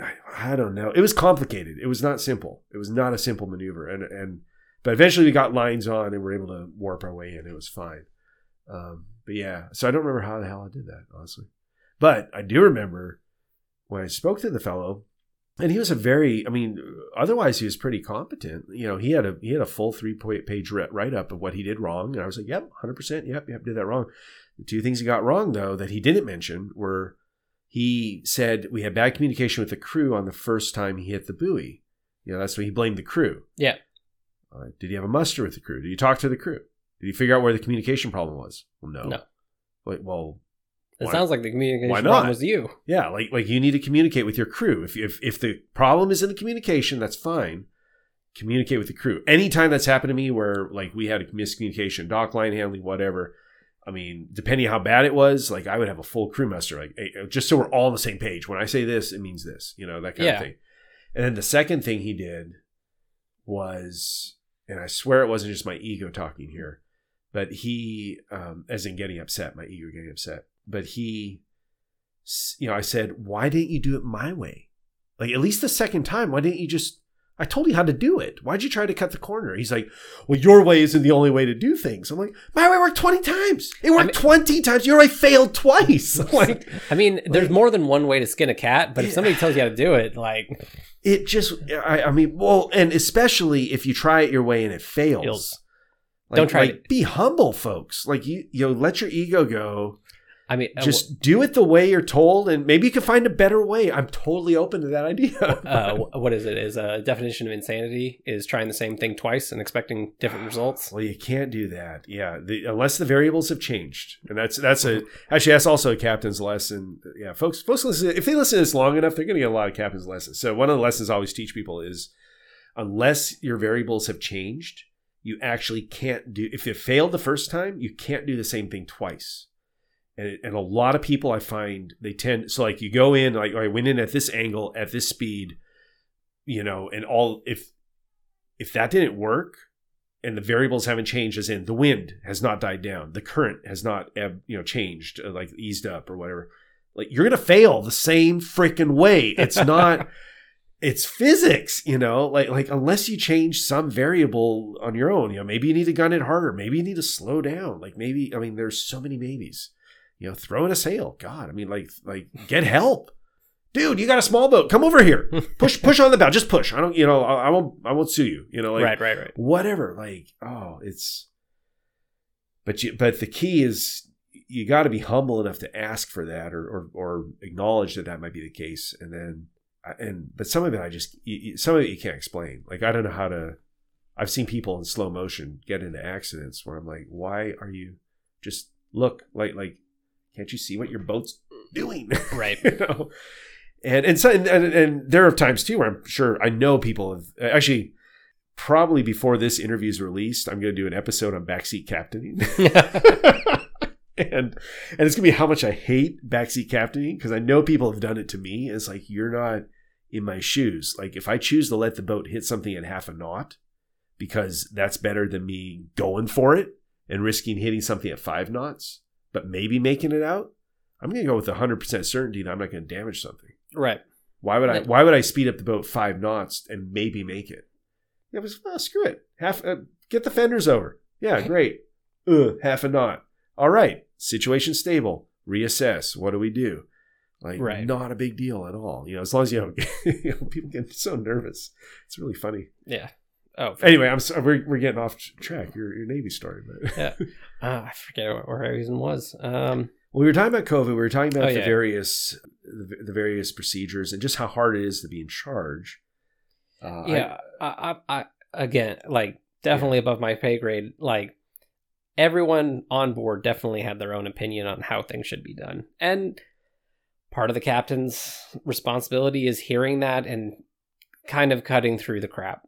How they choose to do that is their own style of captaining. I will say some versions are better than others. There is definitely an infamous line of, "I don't track, ships suck." What? So the question was about morale and how the captain tracked morale basically across the ship. And it basically boiled down to, I don't listen to complaints that don't affect the operational ability of the ship. I don't track, ships suck, was more or less what they had said. But obviously the soundbite for the ship was, I don't track, ships suck. No. Suck it up. Could they have handled it better? Sure. Could they have said a different word? Sure. Would I have wanted to be in their position when they had to make that statement? Fuck no. Yeah. One thing I've noticed too, where people, it's very frustrating as a leader when you make things better, like when you address the suck and you make things better and you actually follow through on what people say, very often those very people that complain the most have the least gratitude. And it is, if you are one of those deckhands or whatever worker you are, where you're the worker bee and you're not the boss, and the boss goes out of their way to help you, please show a little freaking gratitude, because you're not going to get help in the future if you treat, it just feels horrible. Right. It's like you bend over backwards to help somebody, and then they're just kind of like, well, you should have done that in the first place. F you, man. I didn't know. Right. It's you can always do, hindsight is 20/20, of course. You can always do, if you had done something different in the past, it would have been so much better, of course. Yeah. You can say that until the cows come home. and obviously reflecting on what my captain did and didn't do, I do have personal complaints. Am I glad that no one on board got COVID and what like administrative and political shitstorm that would have been if somebody did? Yeah, that's true. Yes, I'm glad. But I will still say at the time and even retrospective, it sucked. Total segue backwards, if I may, just get off COVID for a second here. I want to go back to the. I know it sounds like a huge segue, except it's kind of important. So the Iranian Airlines and the shooting down. Okay, I know it's uncomfortable, but I just want to point out to folks listening, this may never come up in topics in conversation again for who knows whenever. I do intend to put a link to that BBC video so people can see it. But I want to give my take on it because the comments were interesting in the comment section where I felt that was inaccurate. Like terrorists usually aren't almost to the point of tears, you know, and crying and sobbing and showing true remorse and regret for what they did. But the BBC, they did, however, this particular video, at the end of it, they said they interviewed the captain and he claims that he would have, I think the video, it's been a while since I've listened to it, so I'm paraphrasing a little bit, but I think the video said they questioned the captain and he said he would do the same thing again if given the same information. They don't say that. They leave that part out. Okay. So they just say the captain said he would do the same thing again. I would very much like to know the actual questions asked because my gut instinct was, yeah, given the same information, would you make the same decision again? Yeah, the answer is probably yes. Yeah. I mean, but taken out of context, which I believe the BBC might be doing. Sorry, BBC, I'm not the biggest fan. I mean, they do good work, but some of the stuff I think is pretty biased. So anyway, I think they're taking out of context there. That's my gut instinct. I could be wrong, but I'm pretty sure. The other thing I wanted to point out was randomly in college, library, I don't know why I was reading the Senate hearings. I think it was Senate hearings. Kind of random. I just would do random stuff. It was weird. But I remember reading, I think it was a Senate hearing. Don't quote me on that. But it just happened to be the particular hearing. And I only did this once. This is the weird part. Like I kind of feel like stuff happens in the universe that just directs. Yeah. I was like, why am I reading this? But I do recall one day I looked up Senate hearings and read about, and they were talking about Iran, and they voted to get, I forget how many millions it was. It was in the tens or hundreds of millions reparations directly. Like, I think the intent was to give it to the families that lost loved ones. So the U.S. government paid the Iranian government for the loss of life. Their loss of life, which is, I mean, this is horrible, right? So I'm glad, I hope we did. I'm glad we did. I'm trying to think what Iran did. There's a few things they've done to us. I don't think Iran ever compensated the U.S. embassy person. And I could be wrong. I could be 100% wrong on this, but I don't think the Iranian government compensated us for holding our U.S. embassy staff and Marines and whatnot hostage for 444 days after their government took over. Yeah. So, yeah, history's interesting, but I feel like it's important to kind of give some of that context. I could be wrong. Maybe Iran did pay us for that time. I don't think so. I don't think they paid us for the guy they murdered. They executed or murdered, or however you want to call it. I think he might have been CIA, or they thought he was CIA. I don't know the details there, but it's complicated. So yeah, seeing that destroyer crew, I'll leave a link to the video. You guys can, I'm kind of, I guess, what's the word? Not front loading. I'm creating a bias, but but try to use your own, just try to use your own brain, basically. And it may not all be visible in the video or the way things are being told to you. You got to kind of read behind the scenes a little bit in a lot of this stuff. It's very tricky. Yeah, for sure. And like me speaking as an individual, obviously not a representative of the Navy or any part of the government. Global politics is such a complicated issue. My only judgment that I can say on any government. You should just be the bigger person. And I understand that is a very difficult thing to do. Especially everyone wants to put up that front of I'm strong, I'm powerful, don't fuck with me. But there are so many issues in the world that could just, in my humble opinion, could be just not be an issue if you just took a step, if they just took a step back and looked. It's like, am I making the right decision? Am I actually bettering my country by doing this? Not am I looking powerful? Am I looking strong? Do I make the other country fear me? Am I helping? Am I legitimately helping myself and my people by doing this? When you said they, were you referring to the leadership of one country, or were you referring to both countries involved? Literally any country involved. Okay.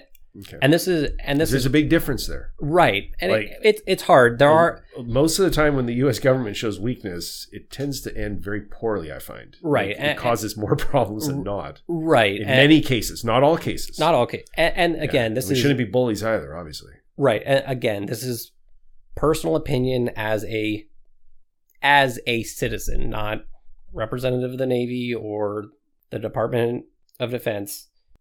Everyone is human. Whether they are part of your group of humans, they are still human. They just want to live their life as comfortably as possible. And while some will take advantage of that fact to bully, manipulate, and oppress people, I personally believe that the majority of humans don't. They don't want to do that.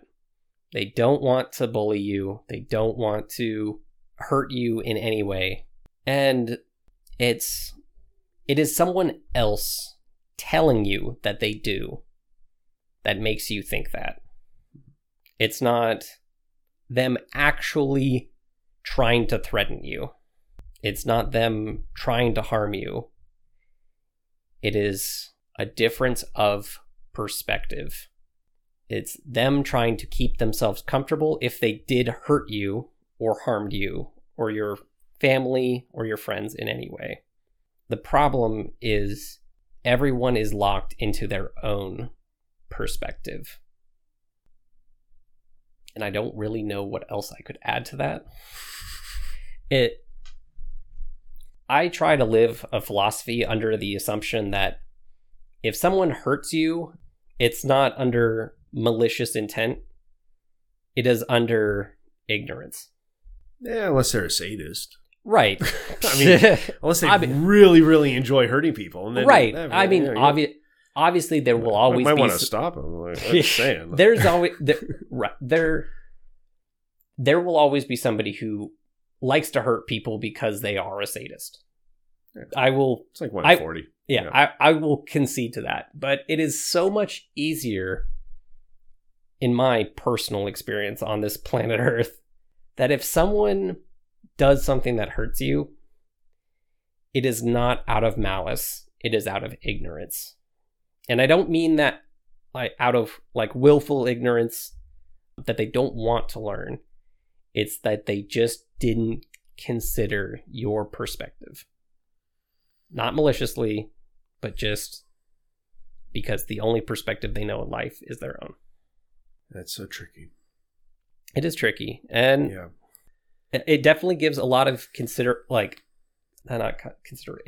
gives a lot of leeway to other people for sure.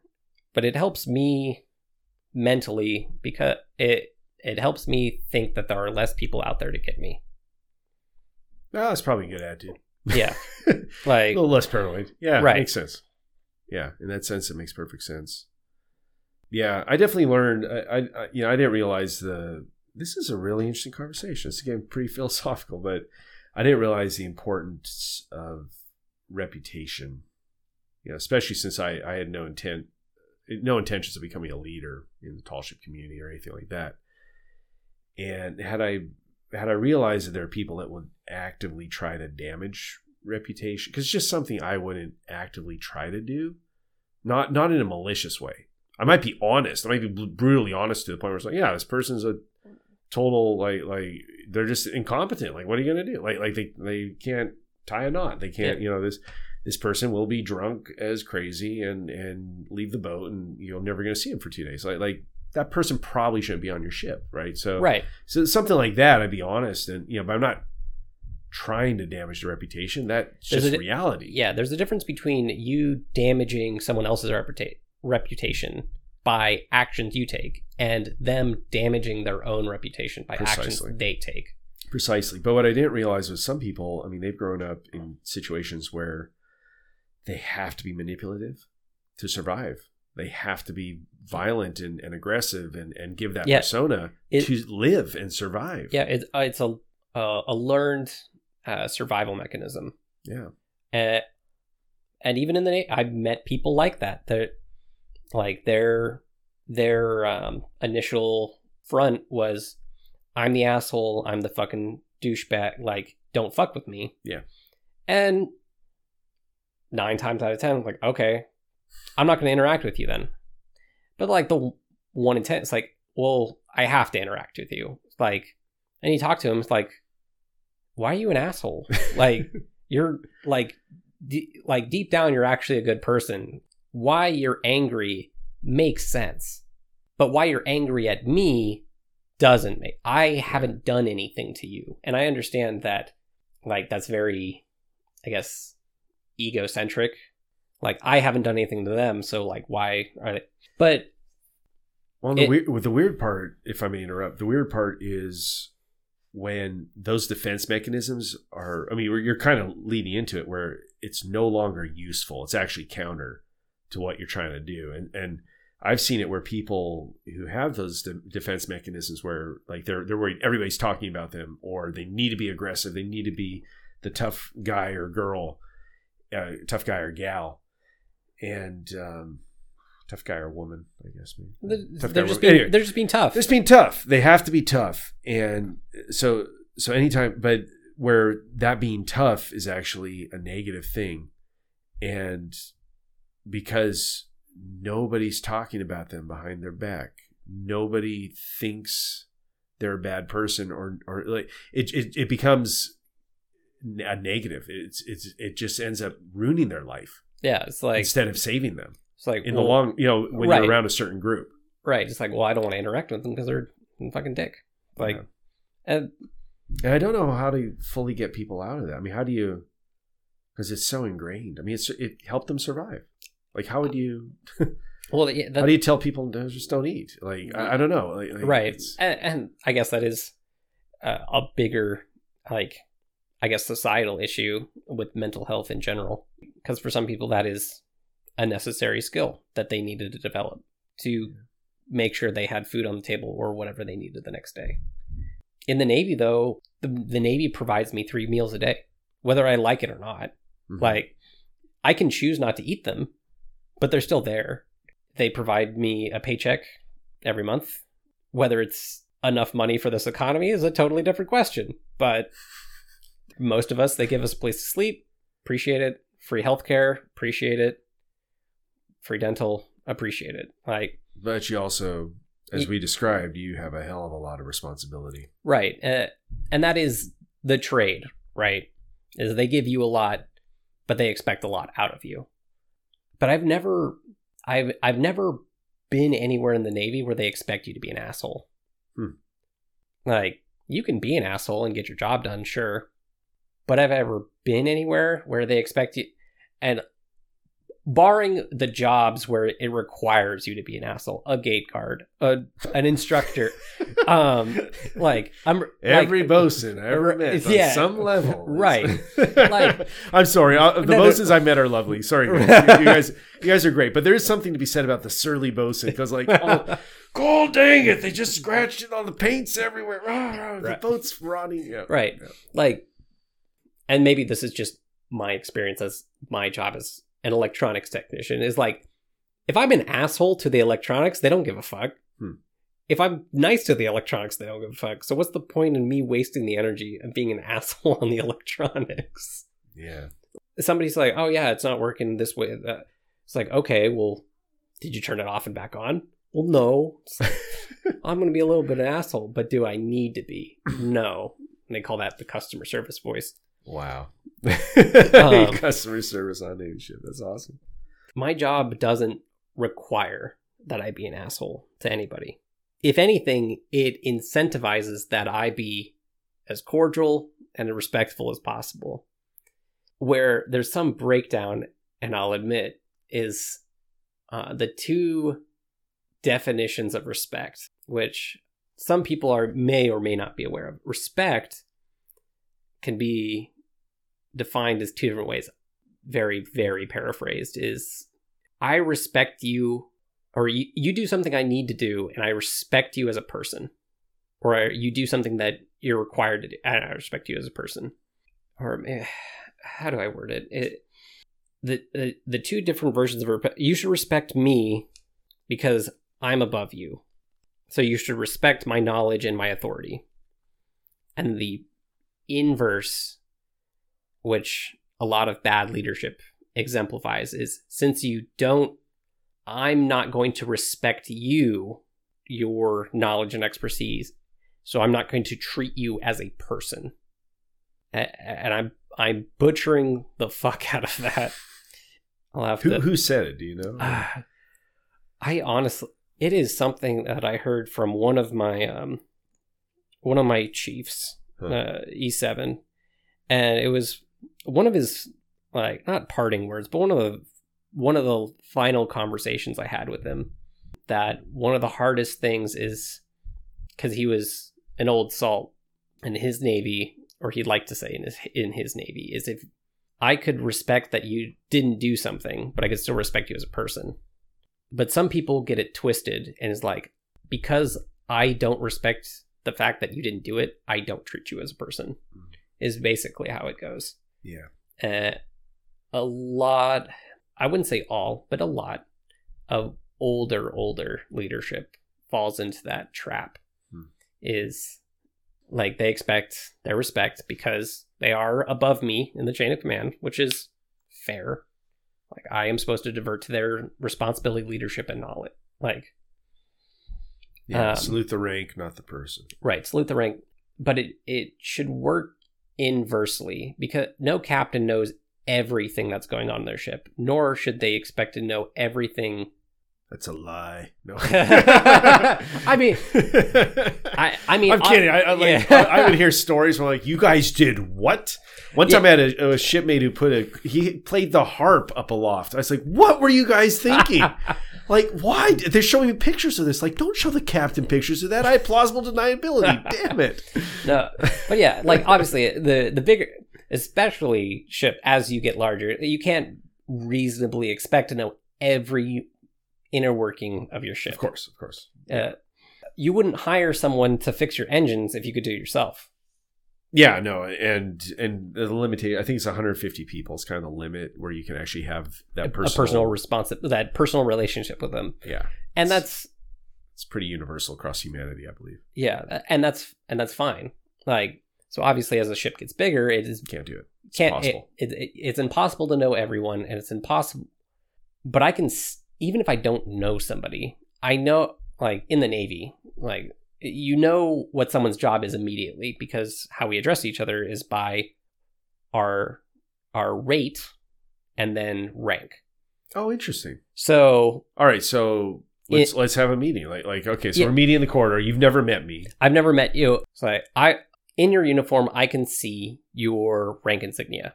Okay. So I know if you're an officer. I know you're an enlisted. I know how high up you are on the officer enlisted ladder. So how do you get my attention if I'm just, like, low enlisted? Like, low enlisted. So in the Navy, it's broken up basically into 3 tiers. Mm-hmm. There is seamen, your petty officers, and your chiefs. Okay. And based on your... petty officers are like non-commissioned officers? Yes. Okay. Non-commissioned officers. So seamen, petty officers, chiefs. Yep. So seamen in our camouflage uniform, and I believe it's been such a long time since I've been a seaman. I never wore the coveralls with the rank.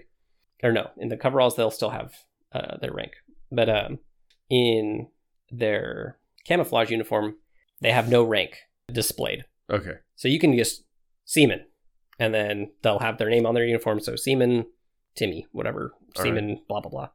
Petty officer in the Navy is displayed with a crow, or we call it a crow. It's an eagle, and then a number of chevrons. So 1, 2, or 3 chevrons, and it works backwards the way you think. So if it's 1 chevron, you're a 3rd class. 2 chevrons, you're a 2nd class. 3 chevrons, you're a 1st class. So more bars, more authority. Right. Okay. But then the numbers are backwards. Yeah. Okay. But yeah. Right. So I am a 2nd class petty officer. My job or my rate is ET. So I would be referred to as an ET2. Okay.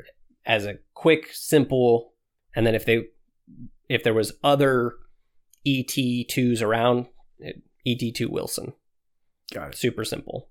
Or supposed to be. Okay.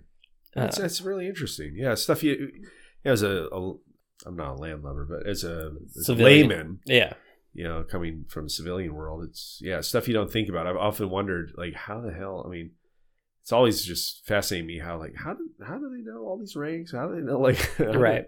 It must be very confusing, but obviously if you're in that environment, I get it. You pick it up fairly quickly, and then it has to be instilled, I'm sure. Oh yeah, training, like it's drill, right? And then for chiefs, it's an anchor is chief petty officer is the full title, but chief. Yeah. It has a star, which I will complain that it is very difficult to see a black star on a black anchor. Yep. In a camouflaged uniform. That is senior chief, and they will get super salty if you don't say senior. And then much easier to identify on the current uniform is master chief, which is 2 stars with the anchor. Okay. And they are top enlisted on a DDG. You will have like 1, maybe 2 of them. DDG? Oh, destroyer. Destroyer. Sorry. Yeah. DDG is the shorthand for destroyer guided missile. Okay. And then super easy for officer. Doesn't matter what you see. You can just say sir. There we go. Thank goodness. You could just say sir or ma'am. And then for the captain, you say captain. Yeah. Regardless of rank, actually, because we actually do have a rank of captain, but the highest officer on the ship is going to be your captain no matter what. Okay. You still call them captain because that is their position. And when I was on my COVID deployment, my captain actually wasn't a captain. They were an 05, which is just 1 rank shy of captain. Interesting. All right. Yeah. So more you know. Well, there you go. Yeah. So I think we're going to wrap up pretty soon here, but I got one question to ask you. Have you seen the movie Greyhound with Tom Hanks? I have not seen Greyhound. I've seen Top Gun. All right. Everyone's seen Top Gun. I would hope so. Yeah, it was a great documentary. I loved it. Loved it. I always tell people that. Like that and The Rock. Like, man, I'm sure Navy SEALs look at that and study it. Like, talk about case studies. Right, like, right. God, what do you do when you're talking to somebody, they're 20 feet away, and you got your machine gun pointed at them? You just talk more. Talk more. That's what I would do. Navy SEALs. Yeah. Yeah. Great documentary. So, yeah, Greyhound. No, it's man, I want to get all your destroyer buddies together and watch it, see what you think. It's really cool. I enjoyed it. I'll have to check it out. And I'll leave a fun fact for you. Please. Have you ever seen the show The Last Ship? No. What is that? Write down. Show about a destroyer in the U.S. Navy after... I can't even remember the original premise. Basically, the destroyer is cut off from communications from the United States while they're out. And ensuing shit happens. But... I'm sorry, what era is this? Is this... 2010s. Oh, so recent. Okay. 2010s. Yeah. This is a movie. It was a show on TNT. So a series. Yeah, it was a series. One of the seasons, like 1 or 2 of the episodes, was actually filmed on my ship, the William P. Lawrence, before I got there. But In the credits of the episodes, it says, "Thank you for the William P. Lawrence for letting us into your CIC for certain, like, blah, blah, blah." That's awesome. Yeah. Have you been aboard any of, because I know we still have a few World War II destroyers left, World War II era destroyers, right? Yeah. Have you been aboard any of them? Like toured them? I mean, so I've been on the Missouri. Which is the battleship, Missouri. Yeah, the battleship Missouri. It's basically a requirement if you're out in Pearl Harbor. Oh, yeah, of course. Yeah. Arizona's right next to it. Of course, the beginning and the end of the war. Yeah. Very, especially being in the Navy, it's very interesting being there. They have the wall of everyone who was on the ship that passed. But what a lot of people may not know is the sailors that survived, they can choose to have their ashes interned with the ship, with their former shipmates. And when they do, their name is added to the list of those interned. So, very interesting. I'd say touching. Yeah, very, very touching. I've never been part of the ceremony. I missed one by a day, actually. It's very, again, especially in the Navy, it's very unique experience being there. And then the Missouri right next to it is also a unique experience being there. I can't even think of the word to describe it. It's very surreal, especially out in Pearl Harbor. Like, it's very much drilled into you, the history of the base. I just thought of this because I was thinking of all the services, and like, you know, since World War II, the Army has been in many scraps, many fights, many wars. Right. You know, like Korea, Vietnam, the major ones, Gulf War, Iraq, Afghanistan, and then many, many smaller ones right between Grenada. I mean, we've been places we'll probably never find out about. And sorry, that's not true. If it's an Army movie, then we probably know about it. But small special forces, we probably won't know about everything. Right. So Army definitely has had major battles. Marine Corps has had major battles. The Air Force, obviously fighting over Korea, fighting over Vietnam, huge battles, right? Navy, not so much. Do you think is... Because I'm just wondering if the other services, obviously the services remember their history. Marine Corps takes great pride in what they did in World War II, rightly so. But do you think, does the Navy put more emphasis on World War II because of that? More than other services, perhaps? I mean, because you think about it, the ships, I mean, they, like I was watching, you know, Greyhound, and I mean, you watch Dust Boat, and like, yeah, the technology's changed tremendously, but also hasn't. I mean, a big ship is a big ship. Right. Like big certain things. Big ship, big guns. It's made of iron. Like, yeah. You know, you're launching planes. All right, now we're launching jet planes and, you know, and shooting missiles. But it's like you're still launching planes. Right. You still have submarines that shoot torpedoes. Right. So on some level, it's kind of like, you know, whereas like Vietnam, you know, we're kind of using the same weaponry, sort of. The infantry grunt is. Right. Versus World War II, where it's very different. Yeah.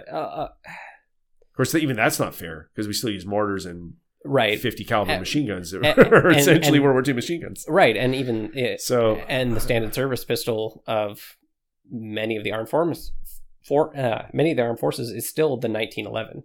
Maybe the better question is this: did you get a lot of value? Did it give you a sense of purpose and context, understanding that history? Did you feel like?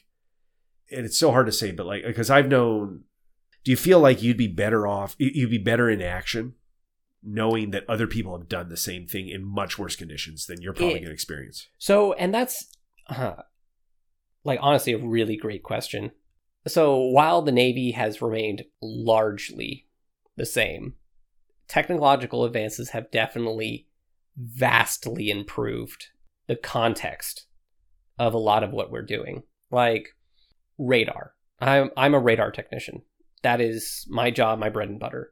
To the Navy, a radar tech didn't exist in World War II. It was at the time a very new, untested technology. In Pearl Harbor, there was one radar station, and it actually did pick up the planes that Japan had launched, but everybody thought it was a glitch in the system, and they quickly went away just because the technology was so rudimentary. I also heard there was a B-17s they were bringing in, a squadron of B-17s. Yeah. I thought it might have been that. Yeah, it could have. Well. There was a lot of... so now with the technology, some of the radar systems that we have now are ridiculously, and I mean ridiculously accurate. Mm-hmm. Like their range of coverage is to the absurd because they want to future-proof themselves to a degree. But like I initially mentioned, radar technicians didn't exist as a job in the Navy until 1948 is the very beginnings of what you could call an electronics technician. It was simply radarmen. And as time went on, it slowly diverted, split off into electronics technician. Some others split off into other job classifications. So it is, while I do know in the past, some definitely had it a lot harder. Bosun's mates, gunnerymen, engine men working on old diesel engines. I can't I can relate to a degree because everybody has some basic responsibilities as a sailor, as a firefighter, or like, you know, like you need to make sure you can repair the ship. Otherwise, like, you're not going to have anywhere to fucking be. Yep. And that's the hard part about being in the Navy is like, you have to live on the thing that if it doesn't work, it's not going to support you for very long. You try really hard not to quote that in the title of this episode. Right. Yeah. No, it's always been, yeah, it's universal across all ships. Yeah. So I definitely have a respect for those who came before me. But with the progression of technology, there are things that the sailors in the past couldn't even begin to attempt to work on. And I'm not tooting my own horn to make sure I have, you know, job security. But we have computer systems that can accurately launch missiles or our guns within very, very tight margins, mm-hmm. which just weren't available. And that stress to keep that precision is definitely on, where other sailors and ships in the past definitely had to come up with some sneaky workarounds to get some of that precision. I think a good example is World War II D-Day. They had a whole bunch of destroyers, battleships supporting the land crews. Mm-hmm. And they were supposed to shoot all of the bunkers and other guns along the shore. Only one ship actually managed to hit any of their targets because the other ships, keeping a safe distance away to make sure that we didn't lose a ship trying to support the land units. The only ship that did manage to do it only did so by flooding half of the ship to add the extra tilt to the guns so they could shoot farther. Wow. It is a wild account. He flooded half the ship to make sure he hit his targets. And not something I could have thought of ever. But the gun, I mean, I'm thinking about the battleships, you could angle those weapons up. Like at some point in the trajectory, you're going to lose range. Right. There's a perfect angle. It's all trigonometry. Right, it's all trigonometry. But if you have it at a lower angle, you have more power shooting it. You lose less angular momentum. Right. So if you have the guns fully perpendicular with the ship, you're getting the most power out of your guns. Okay, so they were trying to get the max power, and rather than shooting the target down, which had a lot of, obviously, anybody can see pictures of the German bunkers. They were like covered in sand and concrete. I mean, you're not right. So they were trying to penetrate into those bunkers. I believe that is exactly what they were trying to do. Whoa! Like, and they were still out of range. And they were the only ones to hit.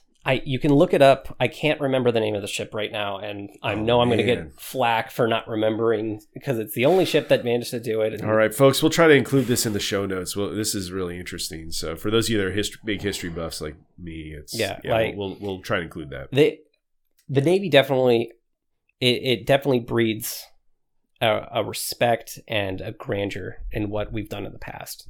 Yeah, but it also, and for me particularly, it has bred a respect for what we can do now. Mm-hmm. Because World War II, we didn't have missiles that you could shoot into the upper atmosphere and hit somebody a continent away. It just wasn't. Yeah, it wasn't feasible. It wasn't possible. And now we have the technology that I partly am responsible to making sure that works. Yeah. So there's reverence for the past, but there's also that need to work forward. Granted, I have seen some old technology on some ships. Old technology. But the reason why we have some of that old technology is it works. Yeah. You try modernizing it, it just makes it more needlessly complicated. Is it frustrating? Oh, for sure. Can you give an example? I mean, do you still have the sound-powered phones? Yeah, we have sound-powered phones. That's awesome. We have sound-powered phones. They're not so for folks that can't visualize that, those are the wind-up ones where you're like, shh, the Germans are attacking. Like they wind them up before they talk. Right. Yeah. Right. So we have sound-powered phones. They're not our primary communication system, but they're backup. They're there if we definitely if shit hits the fan. Oh, that's awesome. We have old signal lamps that you flash Morse code to another ship if our communication systems go down. We have flag bearers that know all of the. Yes, I had a chief mate who that was his job. He was like the fastest person. He took great pride in that. Actually, he said the limitation was the person writing. Right. It wasn't like the flag person could be faster than the actual person who could respond, write it down. Right. Which was fascinating to me. Yeah. One of our old quartermasters, the people who are in charge of driving the ship, which is weird just based off of name. He managed to starlight navigate us from Hawaii to San Diego within 20 miles. So like celestial navigation. Yeah, celestial navigation. That's great. Yeah, within 20 miles, which is using nothing but a sextant and a star chart, which is in modern, it's ridiculous. Like I think the Navy's accuracy was the tolerance was much higher than 20 miles, but he got us there just to show that he could. Like it. So yeah, I have a respect to old technology. I have respect of new technology. So yeah, there's a lot to be said about that. That's actually really neat that some of that old technology still is very useful, and that's pretty humbling. That's great. It that was part of the like respecting the past is like you knew that sailors long since retired or out or even gone, that they were used some of the technology that they did, and it was interesting for sure. Well, and more than interesting though, practical, like because I remember watching a documentary on the Falkland Wars. Mm-hmm. You know, I'm sure you guys studied the Falkland because that was like the first modern naval battle, really. Yeah, one of the first.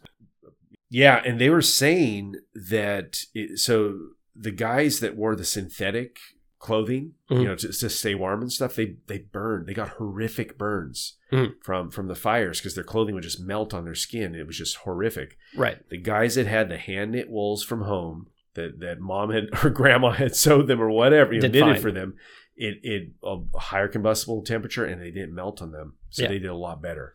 So it's just fascinating how. And I know on the Viking ship, I think I probably said this before, I can't remember, but like the men and women that had the hand knit stuff, like the old Viking technology stuff, mm-hmm.